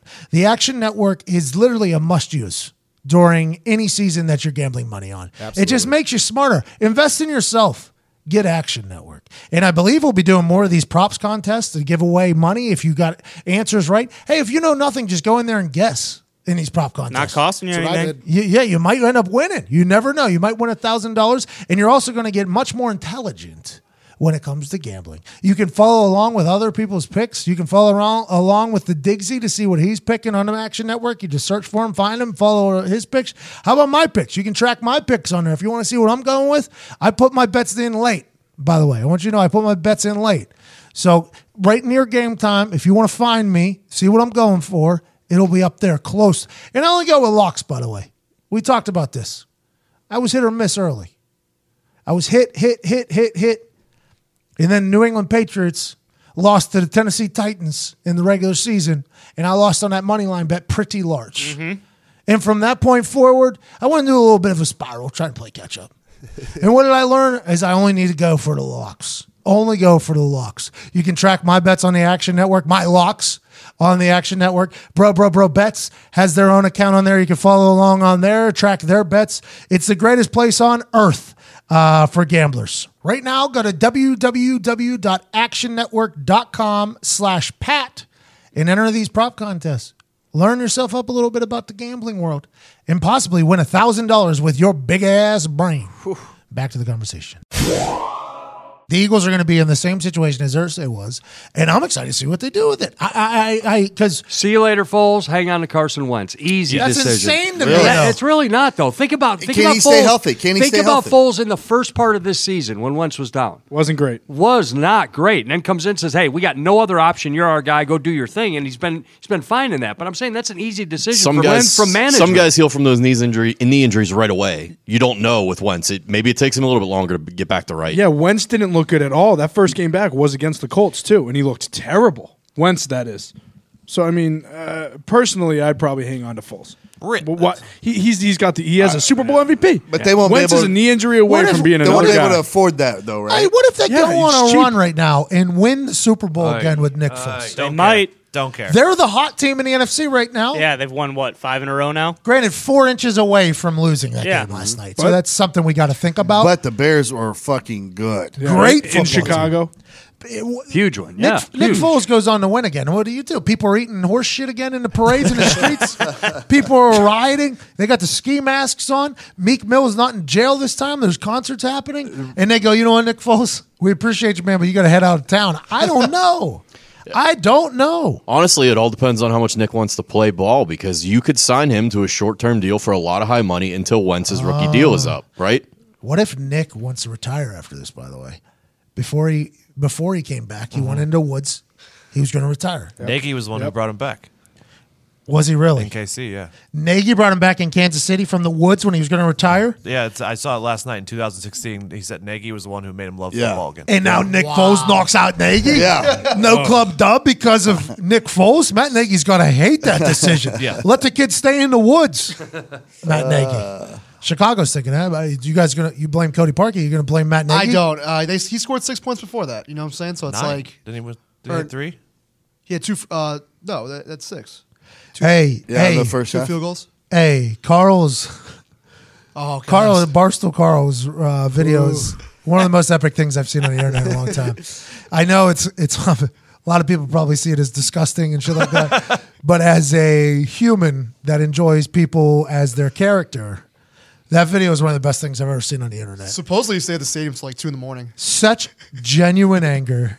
Like, that wasn't a fake anger. No. That was not a fake anger. That was a genuine anger from that guy. By the way, those types of people, those diehards, are what keep the NFL the NFL, by the way. Yeah. Those Sports. people, because fantasy football is taken away from those team diehards like that. That guy is a diehard Bears fan. It came through in there, and Cody Parkey just so happened to be on the other end of it. And I think Cody Parkey would even be like, yeah, that ball should have went through. It would have been nice. Playoffs are a different animal. They're a Complete. different animal. Everything's on prime time. Everything's escalated. Did you see the video that they showed before he missed the kick? Like Parkey back in high school and college with all his YouTube videos, he'd see a pole in a parking lot and say, "Watch, I'll hit the pole." Yeah, that's this new thing these kickers have gotten into. I'll hit this pole. You know? So I started seeing these videos start showing up in my. Anytime anybody kicks anything, it shows up in my timeline, right? Which I respect for the brand. I like it. I'm for it. But I started seeing a lot of these people, these kickers, training on these poles because they're like, you don't need an upright to train. This is a way to train without having an upright. Go to a baseball field, hit the pole. For me, I never did the pole drill once. I was always like, I would rather just see it go through. I always thought that. And there's a lot of camps that go like, okay, we're going to hit left upright this time. We're going to line up on the left upright, try to hit the ball. And I was a simpleton. I was like, no. I just want to see the ball go through. If you can give me some beat up balls too, so it goes further. Like, that's why I want the confidence. Like, I want to go into this thing 100% confident. Hit with the wind. Yeah. Whole nine. I would like the confidence going in. I like to see it in. And there's some people that are like the technicians of kicking that are like 1-step drill, 2-step drills. They always have people working on the upright and on those goddamn baseball poles. And I never understood it, but I think it's helped a lot of guys too. I shouldn't just blame that. But for me, it was that the irony of all those videos popping up of him just pinging it off the fucking pole. It's like, God damn. You had your pole that you screwed around with. No, I don't mean it that way. But if you remember this, during practice, all right, they'd go 11 on 11 down at the other end. The fucking guy. And you'd come down at the other end and picture this now, right on the goal line, but as far left as you can go on the goal line, he would tee the ball up to make that field goal from that impossible angle. Yeah. The field goal now is like this. Yeah. Still going through. Still going through. Not every time though. Tough kick. It was a tough kick. Tough kick. We were all eyes were on you while they were down there doing. The goal was to go through, not to hit the. Yeah. You were trying to put it in. It would be like a yard. Toughest angle I'd be like there. a yard off. So it'd be like a tight little squeeze down there. There'd be side action on the side, like Gorman and like the PR guys. like, he ain't gonna hit that. They were like, just No $10, chance. $10. No chance. Yeah, it was. But I'm trying to put it through though. Still, Right, that's right. even in that situation where I'm lined up on the pole. Yeah. I did not want to see that thing hitting the fucking Right. pole. It just wasn't. I want to see it go in. I'm a simpleton, man. I'm a simple guy.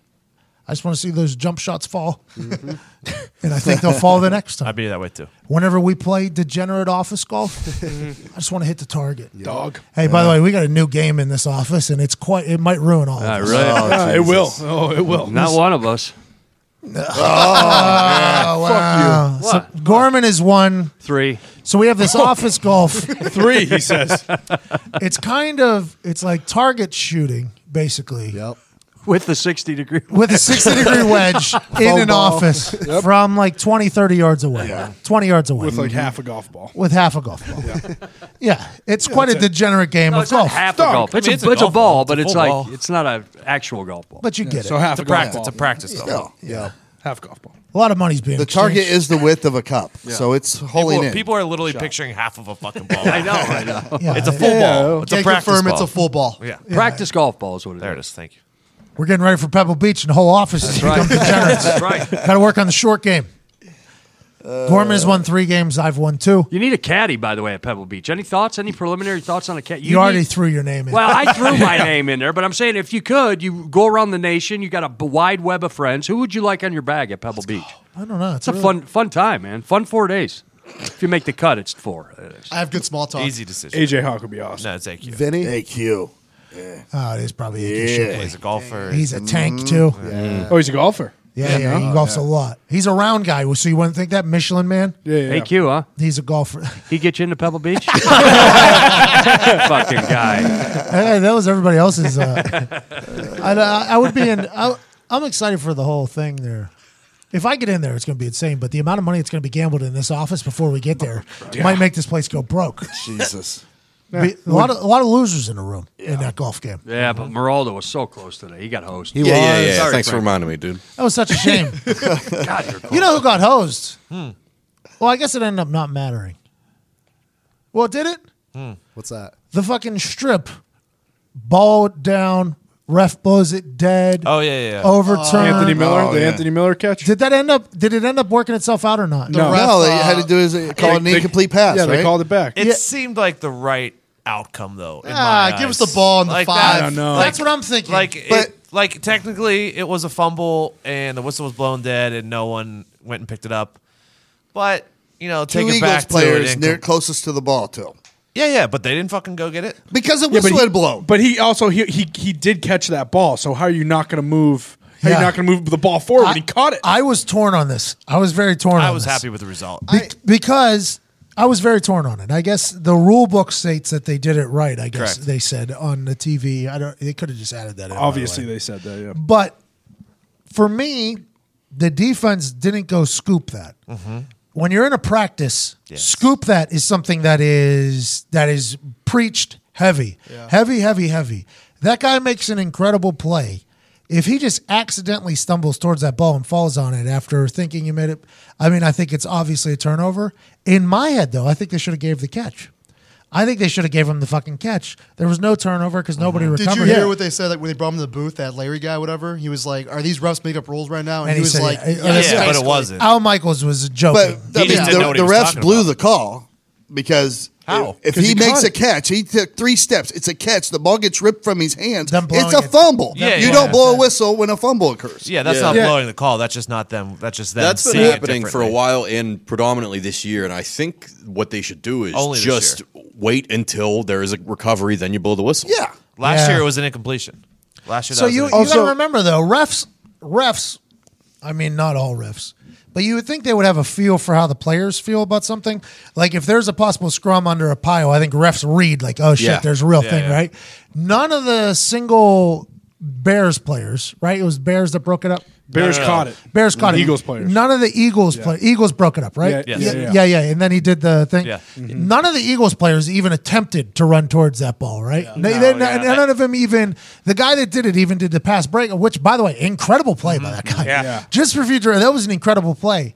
But if any of them even turn to look like they're going to Correct. get the ball, I bet you that ref sits back. In my eyes, Everyone on the field acted like it was incomplete. Everybody Every on the single field. And that's why it should be a catch, though, because you punish the defense for not Exactly. jumping on the ball That's after. why- That would have made more sense I than the think- incomplete pass. In my head, I was like, I think that's a catch because, granted, he did fumble, but it wasn't.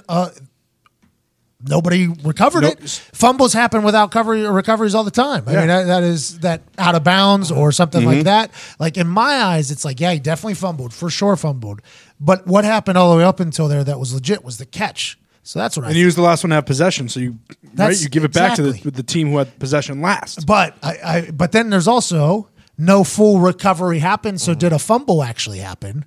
So did that play even happen? And if you can't overturn it to a real play, so calling an incomplete pass means you're going to pretend that the catch never happened. Exactly. Yeah. Which seems to be the worst option if you're going to make something happen. Just like I said earlier, these refs end up in these situations that you could never, ever think about. Just like the Eagles being in a situation, just like Jim Irsay being in a situation with Peyton Manning and Andrew Luck. There's no way you could ever think of these Those refs make the call, but you got to understand, boys, we know this, right? It's New York. They're just there nodding their head. No. The ref has, once they make the call, it's done. Yeah. It's out of their hands. Once it goes to review. Well, basically what it is you go out in the other room. Your father and I are going to talk about this and about what, we'll have an answer for you. But look at the window that we're talking about. Right. But that's it. But it's all New York. It's not that they made their call, then they're done. Which then they is just good, go though, 'cause listen. They have the rule book there in New York. They have all those TV screens. So how are in New they York. not getting it right? Well, they're they did saying, get it hey, right. we By got to the make rule, they got it right. They dug through. You could tell that because they sent that over to the TV people to talk about They them. tweeted out the rule book last night. So they had to find it. So there was like something in there that covered what happened. So there is a rule if it's a catch and a fumble and there's no conclusive recovery, it goes back to. This is like those. Because to me, that's like it goes out of bounds. All right, it goes back to the Bears. Exactly. I think it should have been a reception up until that point. That's it. Nobody recovered it, so it's just like a fumble out of bounds. This happens. It sucks that it happens, but I guess they have rules for different things. Think about having to draw up that rule, though. Yeah. Okay, what happens? All right, here, I have one for you. What happens if the guy catches it, they strip it, we rule it an incomplete pass, but nobody covers it up? Well, we got to make a clause for that, obviously. It just is an incompletion then. Like, how do they even get to those conversations in That's those a owners? great question. I think the best part, for what they decided, they're just trying to step away from the game, which is good. No, Like, but they I'm don't saying, wanna how do they change even it. write that fucking rule? Like, That's a big think tank. I mean, that's a lot of layers to get to. Same in way your we come head up with of ideas. what There's like ifs. 6 of us sitting around, and then we just talk for it 6 just minutes until we grows get to somewhere. We're like, legs. oh, okay. They're just shooting hoops. They probably just they literally it's just what is the worst possible scenario if this were to happen. I think that's what they land on. Refs used to come in training camp, and you could ask them questions at practice and things like that. And Tom McMahon, special teams coordinator right now for the Broncos, I don't know what's going on. Is the Goodbye. So his coaching tenure in Denver is Goodbye. dead, but. You get it. I didn't want to go there just yet. I mean, But he his would career- draw up these things for these refs to have to answer. And it was like, how do you think of these things? And then lo and behold, one of them would pop up during the season, and then he'd be on the email thing like, you told me when I asked. That it was just, the game of football is so magical because you never know what's going to happen. Well, when you think of what it's become, right? It used to be a $100 business, then $1,000 business, $1 million business. Now it's $1 billion business. You got to have every possible scenario laid out to cover all your bases there because all the gambling money on the line too. So they did much it last year. Remember Jesse James? Remember the TD, no TD? Fucking remember. Yeah, we remember Gorms. That was in playoffs, though. That And was in then- playoffs. I know, but then Yeah, they it was for started. home field, Then though. they started calling it differently from there. I mean, there wasn't Yeah, a rule this change. year. They just started calling. So I it. said last year that play would have been an incompletion. How do you feel, bub, How do I feel? about the AFC North? Great. Yeah. I feel great. I don't know what's going to happen there. The Golden Globes was last night, 2 nights ago, I guess, depending on when you're listening to this. True. So interesting because the Golden Globes is literally Hollywood talking to each other. They have no idea that the camera's even on, I don't think. Whenever they're doing the jokes, it's just for the room. Whenever they're giving their speeches, it's just for the room. And it's a nice really little is. peek inside of how Hollywood feels about things. Very interesting to me. A Star is Born got no credit from anybody over there in wild. Pretty Hollywood. surprising. Lady Shut Gaga. out. Lady Gaga got some credit too. She I mean, was, they she got was the the best song. part. I mean, Shallow, obviously a banger, won best song. Oh, she didn't win Best Actress. In No, the fucking Glenn did. God, Glenn. By the way, Glenn's speech, though, two ends, Glenn, was a mesmerizing moment from the Golden Globes. A lot of them go political, get very political, but the speech that Glenn gave seemed engaged and real, and it's probably because she thought Gaga was going to win. Yeah. So she didn't write it all down. She should have. It's bullshit. Yeah, she won. They won best song. I know that for a fact, right? Shallow won best. Yeah, but some other guy was talking for the award for that. Oh boy. Yeah, I said No respect. Fuck that guy. Said that when you write for Lady Gaga, you're he Oh, look at this guy. So he's saying if you write for Lady Gaga, you automatically win. No, what he said was like she was incredible with it. She took it and made it her own song, and blah, blah, blah. But he did all the speaking in that acceptance. It wasn't La Gaga. It was. she was saving hers for later, but Glenn, out of she'll be nowhere. for the She Oscars. don't care She'll be about there a for the Golden Globe. Oscars. She wants an Oscar. So Golden Globe means nothing to nobody. Well, The I TV. don't want to say that, I but think it's prestigious, but not as prestigious as the Oscars. Yeah, it's normally the award show where everyone gets drunk. Yeah, it's a everyone's frat hammered. party. The Oscars, that's a ball. It was like You know what I mean? it was like the Rose Bowl this year. No one really cared. But it's the first one. It's the Yeah. leadoff one. That's Yeah, it's what like a makes it tailgate. preseason game. It's a little preseason To game. me, the Golden Globes is the biggest for TV people. For yeah. shows that are on Oh, TV. It's so the many biggest. shots fired at TV people, by the way. Movie people were close. TV people in the back, they had a whole Jim Carrey bit about it. Superstars. That's how it works. Like to thank the foreign press. Everybody. You got to do that. Well, yeah, if you don't, you'll never get another one. That's right. I do feel as if these people are getting awards for being creative. Creative individuals. Creative. You either acted, which is your art somehow. You wrote something, which is your art somehow. You have a imaginative brain somehow to be able to dive into these characters or write these movies or score it or make this laugh or that laugh. You have a creative gene in your body. Cast it. Yeah. They talked about it a couple times last night. Like, this is our art. This is how we do it. And the people that win the awards for being the most creative people in particular groups and genres get up there and give a speech. And every single one of them is the exact same goddamn speech. Makes with no sense. creativity. No creativity. We don't need to thank 500 people. They fucking get it. Just tell a little story up there. You're right. Yeah. Make me laugh. Especially at the Globes like that. It's not stiff like the other ones. I mean, it's supposed to be loosey-goosey. They're throwing liquor around. I'm with you. Hey, if you want to do a political thing, go ahead, cool. Let's just make it sound good. Let's not read it off a goddamn page. You're paid to memorize lines. What are we doing? That's the weirdest part. It is. Yeah, you can't memorize. You can memorize what other people write for you, but you can't memorize Well, they don't want to something you leave write for your own. They don't want to leave anybody out. You may never win again. And that's going to be your forever moment at the Golden Globes I would like to as a thank winner. Jim, what I mean? James, Jackie, Joe, Todd. Yeah. Not you in Indianapolis, Todd. Pittsburgh, Todd. Also Indianapolis, Todd. Ohio, Jill. Lighting I think team. they should put an end credit scene behind them and then just have the names go. That would be easier. What does That's one the walk? best way to do You it. know how like college football teams have the signs for the plays? Yeah. Oh, that'd be good. Have too. somebody walk out right behind you with a captions almost. Thanks to these people, give a regular speech. Every photo has the people. Now, see, hey, look what we just did. We made it creative. Yeah. Which, if you're winning an award for being creative, you would think you would fucking do. That's nice. Here's my thing. A lot of these big stars do not have Twitters and things like that. I think they're afraid of the internet. They go out there and they put themselves out there and they try to do a creative speech. They're putting them out there to criticism from the internet. Was it When this they weekend? and they just read off names. They're fine. Was it this weekend where Jason Witten called out Twitter? He said to Booger, he said, at the Pro Bowl, I'll go do defensive drills. You do tight end drills, and we'll let the Twitter people who like to talk so much decide. And I was like, oh, Jason Witten is acknowledging Twitter. That's a huge deal because I think Twitter has been quite a negative place for Jason Witten this year as he's been going through his learning a little bit bumps, we'll say, in the whole thing. And I think, I don't know who told him how he found out, but he took a broad swipe at Twitter, and it seems like that probably is the Hollywood thing. Like, hey, this is just a terrible place. These people give these reviews on these IMDb things. It's a terrible place. These people tweet terrible things. That is probably Like, just read your thank yous, thank everyone, thank God, blah, blah, blah, and get off the stage, and you'll be fine. Just tell a story about when you were broke and an actor. I mean, anything. I'd Those are like always that. good. Give me Those are something viral. from the heart. You know what I mean? Well, I also think like a lot of them probably don't want to be there. Probably just want to go up there, mail it in, get it over with, and get back I in can the see seat. that if you're Denzel. Bro, You're like, fuck bro, another one. You were in know? front of 30 million people. That's bigger Yeah. than any of the movies or shows that you're doing right now.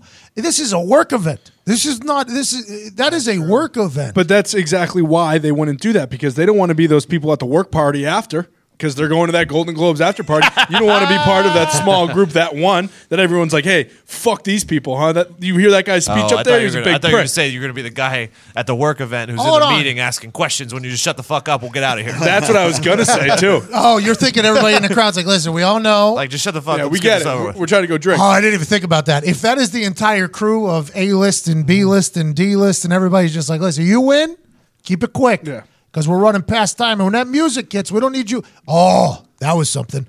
A guy won. One of the Farrelly brothers, yeah. And he told the music to stop. Yeah. Oh. So he silenced the music. So turn it off. Mm-hmm. And then he went on to tell a story about how a musician was silenced. Mm-hmm.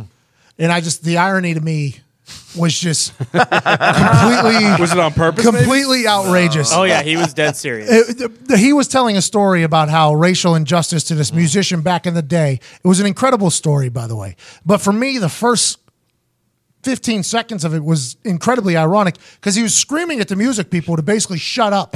And then he led off with a story about how this musician was silenced. And I just lost it. I was like, oh. And I was obviously on some vitamins. Yeah. I was obviously on some vitamins. So I was like, whoa, that was crazy. And then I started listening to the story. I was like, oh, good story. I'm happy they stopped the music. I'm happy he got through that. But it was a wild scene. I love when they start playing that music. I love when they start playing that, hey, shut the fuck up. Yeah, the reactions can be great. The Hollywood Foreign Press are these very nice people, right? They all, the Foreign Press, the lady who spoke had this exactly how you think she would sound, Yeah. like super Accent. proper, just very proper. They take a lot of prestige, but they're a wine drunk too. Like they're not going to directly tell you to shut the fuck up, but they're going to do something in a roundabout way. And that music seemed to be louder this year than it normally is. What's Because the next step, you think? They just put a trap door in the ground? a fucking the hook, Nice. the hook. I don't know. I watched the whole thing. I thought Sandberg did well. I thought Sandra Oh did well. Sandra Oh! Yeah, I like her. There it is. From Grey's Anatomy. Yep. Oh, see, I didn't know. Yeah. I thought she did well, though, by the way. She obviously wasn't a stand-up comedian, No. but she did well, I thought. Yeah, I think Sandberg, good gimmick, good gig. I thought he did great.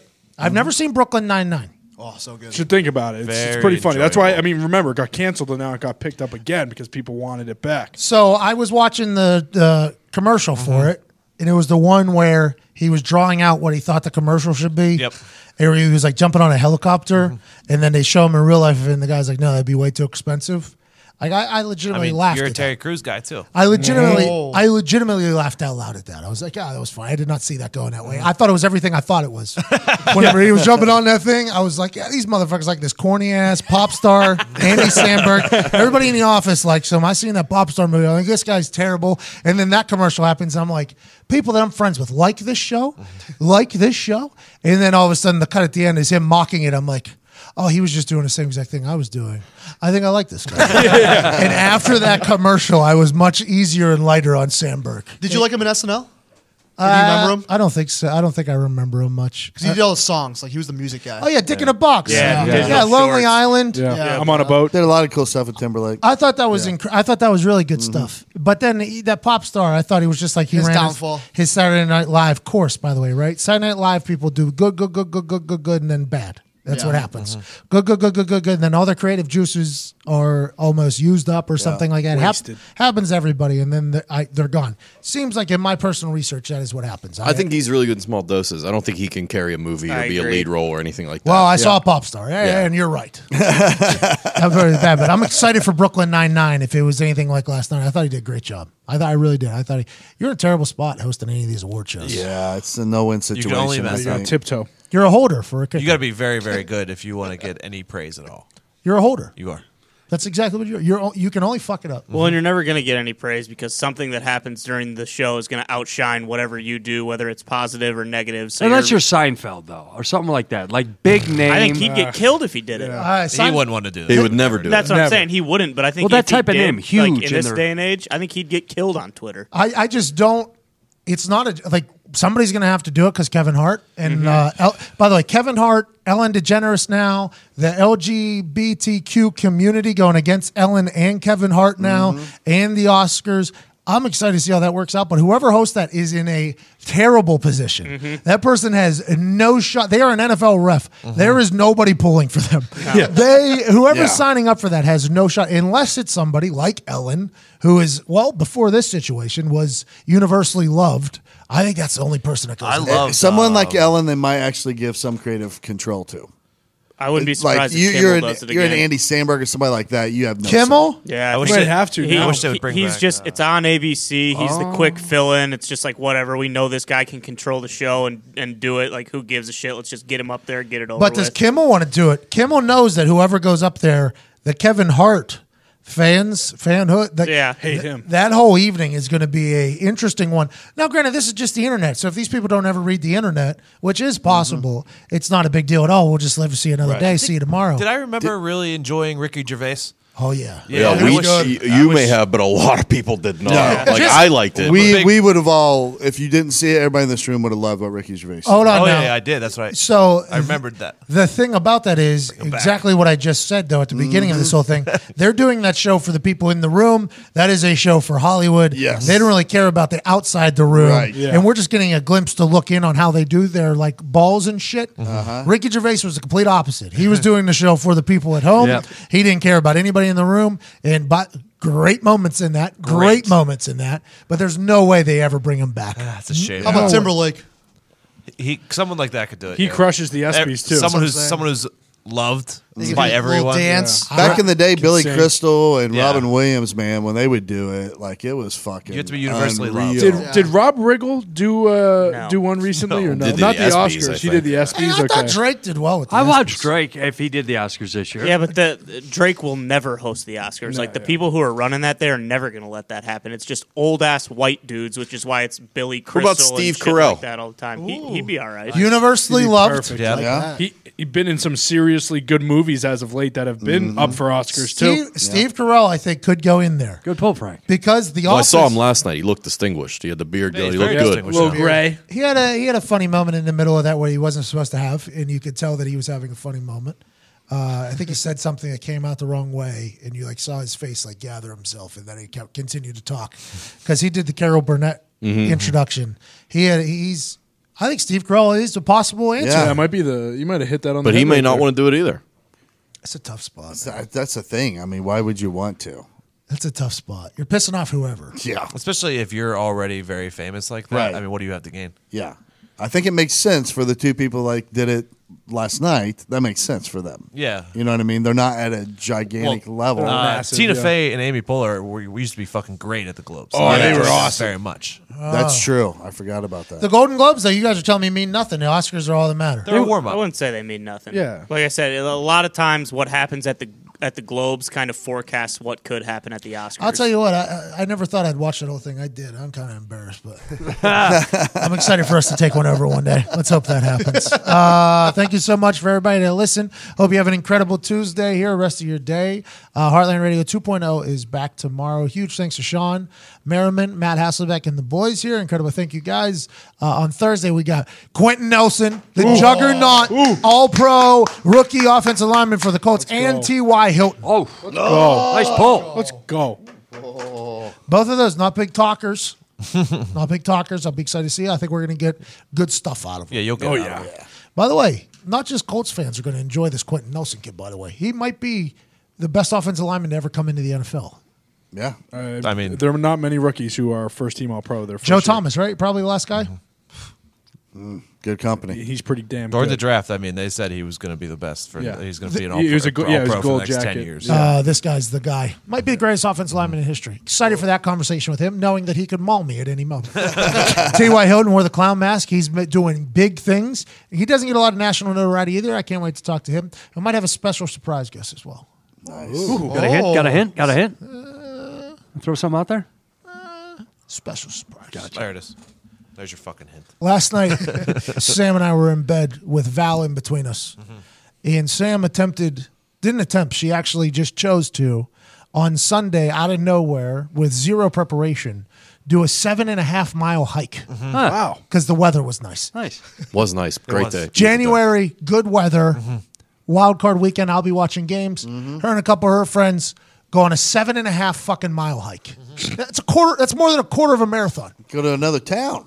You end up in another town when you walk 7.5 miles. Legit. Yeah. Whole new county. Yeah. I think there's we talked to a business owner who has a non-compete that's 7 miles. Right. She walked it. 7.5 miles. But she chose to take Val with her. Oh no. So she's getting in the car. She's getting in the car with Val to go to this hiking thing. And I go, yeah, what did Val do? Right. Hey, why is Val? And she's like, oh, she's my hiking partner. I'm like, 7.5 miles. Val hasn't run from one side of our house to the other in probably 6 months. I think Val's fully informed of what's going on here. Val's excited to leave the house. She thinks we're going to watch football. Mom puts her in the seat, and she's excited, and she knows the way down to this office. So, Val, as soon as I'm turning off the highway, she starts standing. She knows. I would have liked to be there whenever she drives right past the exit to come here, go to the hiking thing, and Val just looking over there like, where the fuck are we going? Just like a rut row. Where are we going? Starts getting water bottles strapped to the back of her. What the hell's going on here? Backpack? Yeah, exactly. Hey, welcome. You are now a donkey for this mountain. No, Val walks the whole thing. And I guess the last half a mile, it was like she was being dragged, right? I guess Val was being dragged. Sam had to pick her up into the car afterwards, like just a bag of bones. And Sam sends me a picture in the car ride home, and Val's just staring at the camera like, I don't know why the fuck. So she gets all the way home, and Val's laying in between. I had to lift her up onto the bed, by the way. She couldn't even get up on the bed. Lift her up on the bed, and she dragged herself like an army drag in between us, and then she just laid her head down on my chest, and I was petting her like, hey, you're going to be okay. Yeah. And then I look over at Sam, and Sam's like, is there any way you can go get me a water? I can't walk. So now I got Val, who can't move. This dog literally can't move. Sam can't move. Her entire body is sore. I go get her water. We come back. She passes out shortly thereafter. Val's sleeping there, and I'm watching the Golden Globes, and I'm looking over. And Val's tucked in underneath us. I'm like, this is going to be a child one day. This is going to be a human one day right here. Dogs will do that to you. And that spun me into probably a 2.5, 3 hour conversation with myself. Just staring at the ceiling. Like, what happens if I produce a fucking serial killer? You love that serial killer. Yeah. You have to be a good parent. When you have a kid, you have to be a good parent because Dahmer could happen. Dahmer had terrible parents. Dahmer happened. So then I started thinking, how am I going to be able? I got things I want to do with my life too. Correct. So I almost had a panic attack, and I am not somebody who gets anxiety in any situation. By the way, any of them. You throw them in there for me, it's like, okay, I'll just make a story out of this. If this goes bad, we'll be okay. Anything good's going to happen. Last night, after the Golden Globes ended, I almost had a goddamn heart attack. I was thinking about my child and how terrible of a parent I'll probably be, and then it ended with me going, a lot of terrible people are parents. I'll probably figure it out. Yeah, and absolutely. I swigged NyQuil, drugged myself to sleep basically, and cuddled Val, and just woke up this morning hopefully I never have a kid. So it was a full range of emotions. See, that shows me that you're going to be fine. Anyways, #Endgang, #Endgame. Send us something hilarious. Let's have an incredible week. Cheers. You guys are the best. Ty Schmidt, hit the music.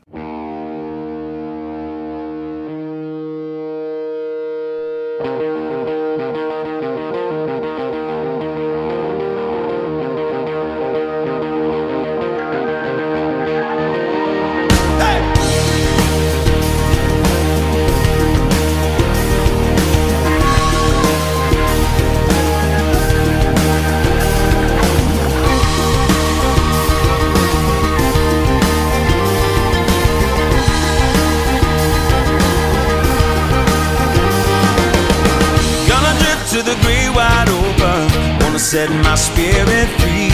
Won't stop till I reach the ocean. Gonna break these chains holding me. Uncaged.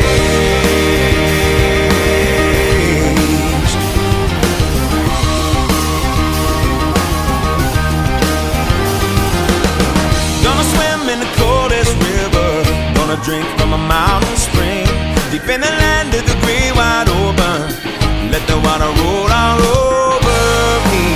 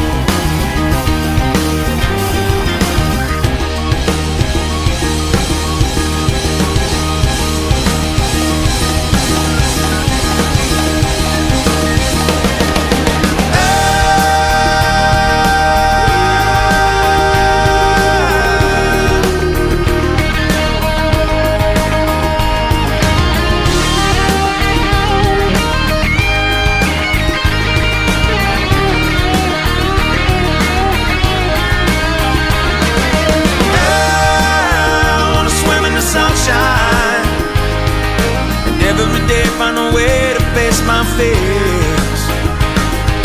Hey,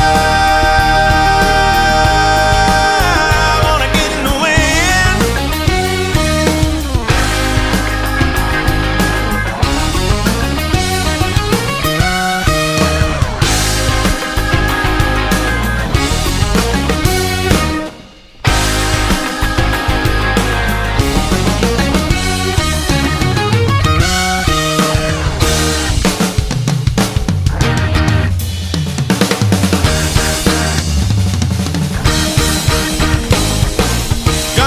Every chance I'm given,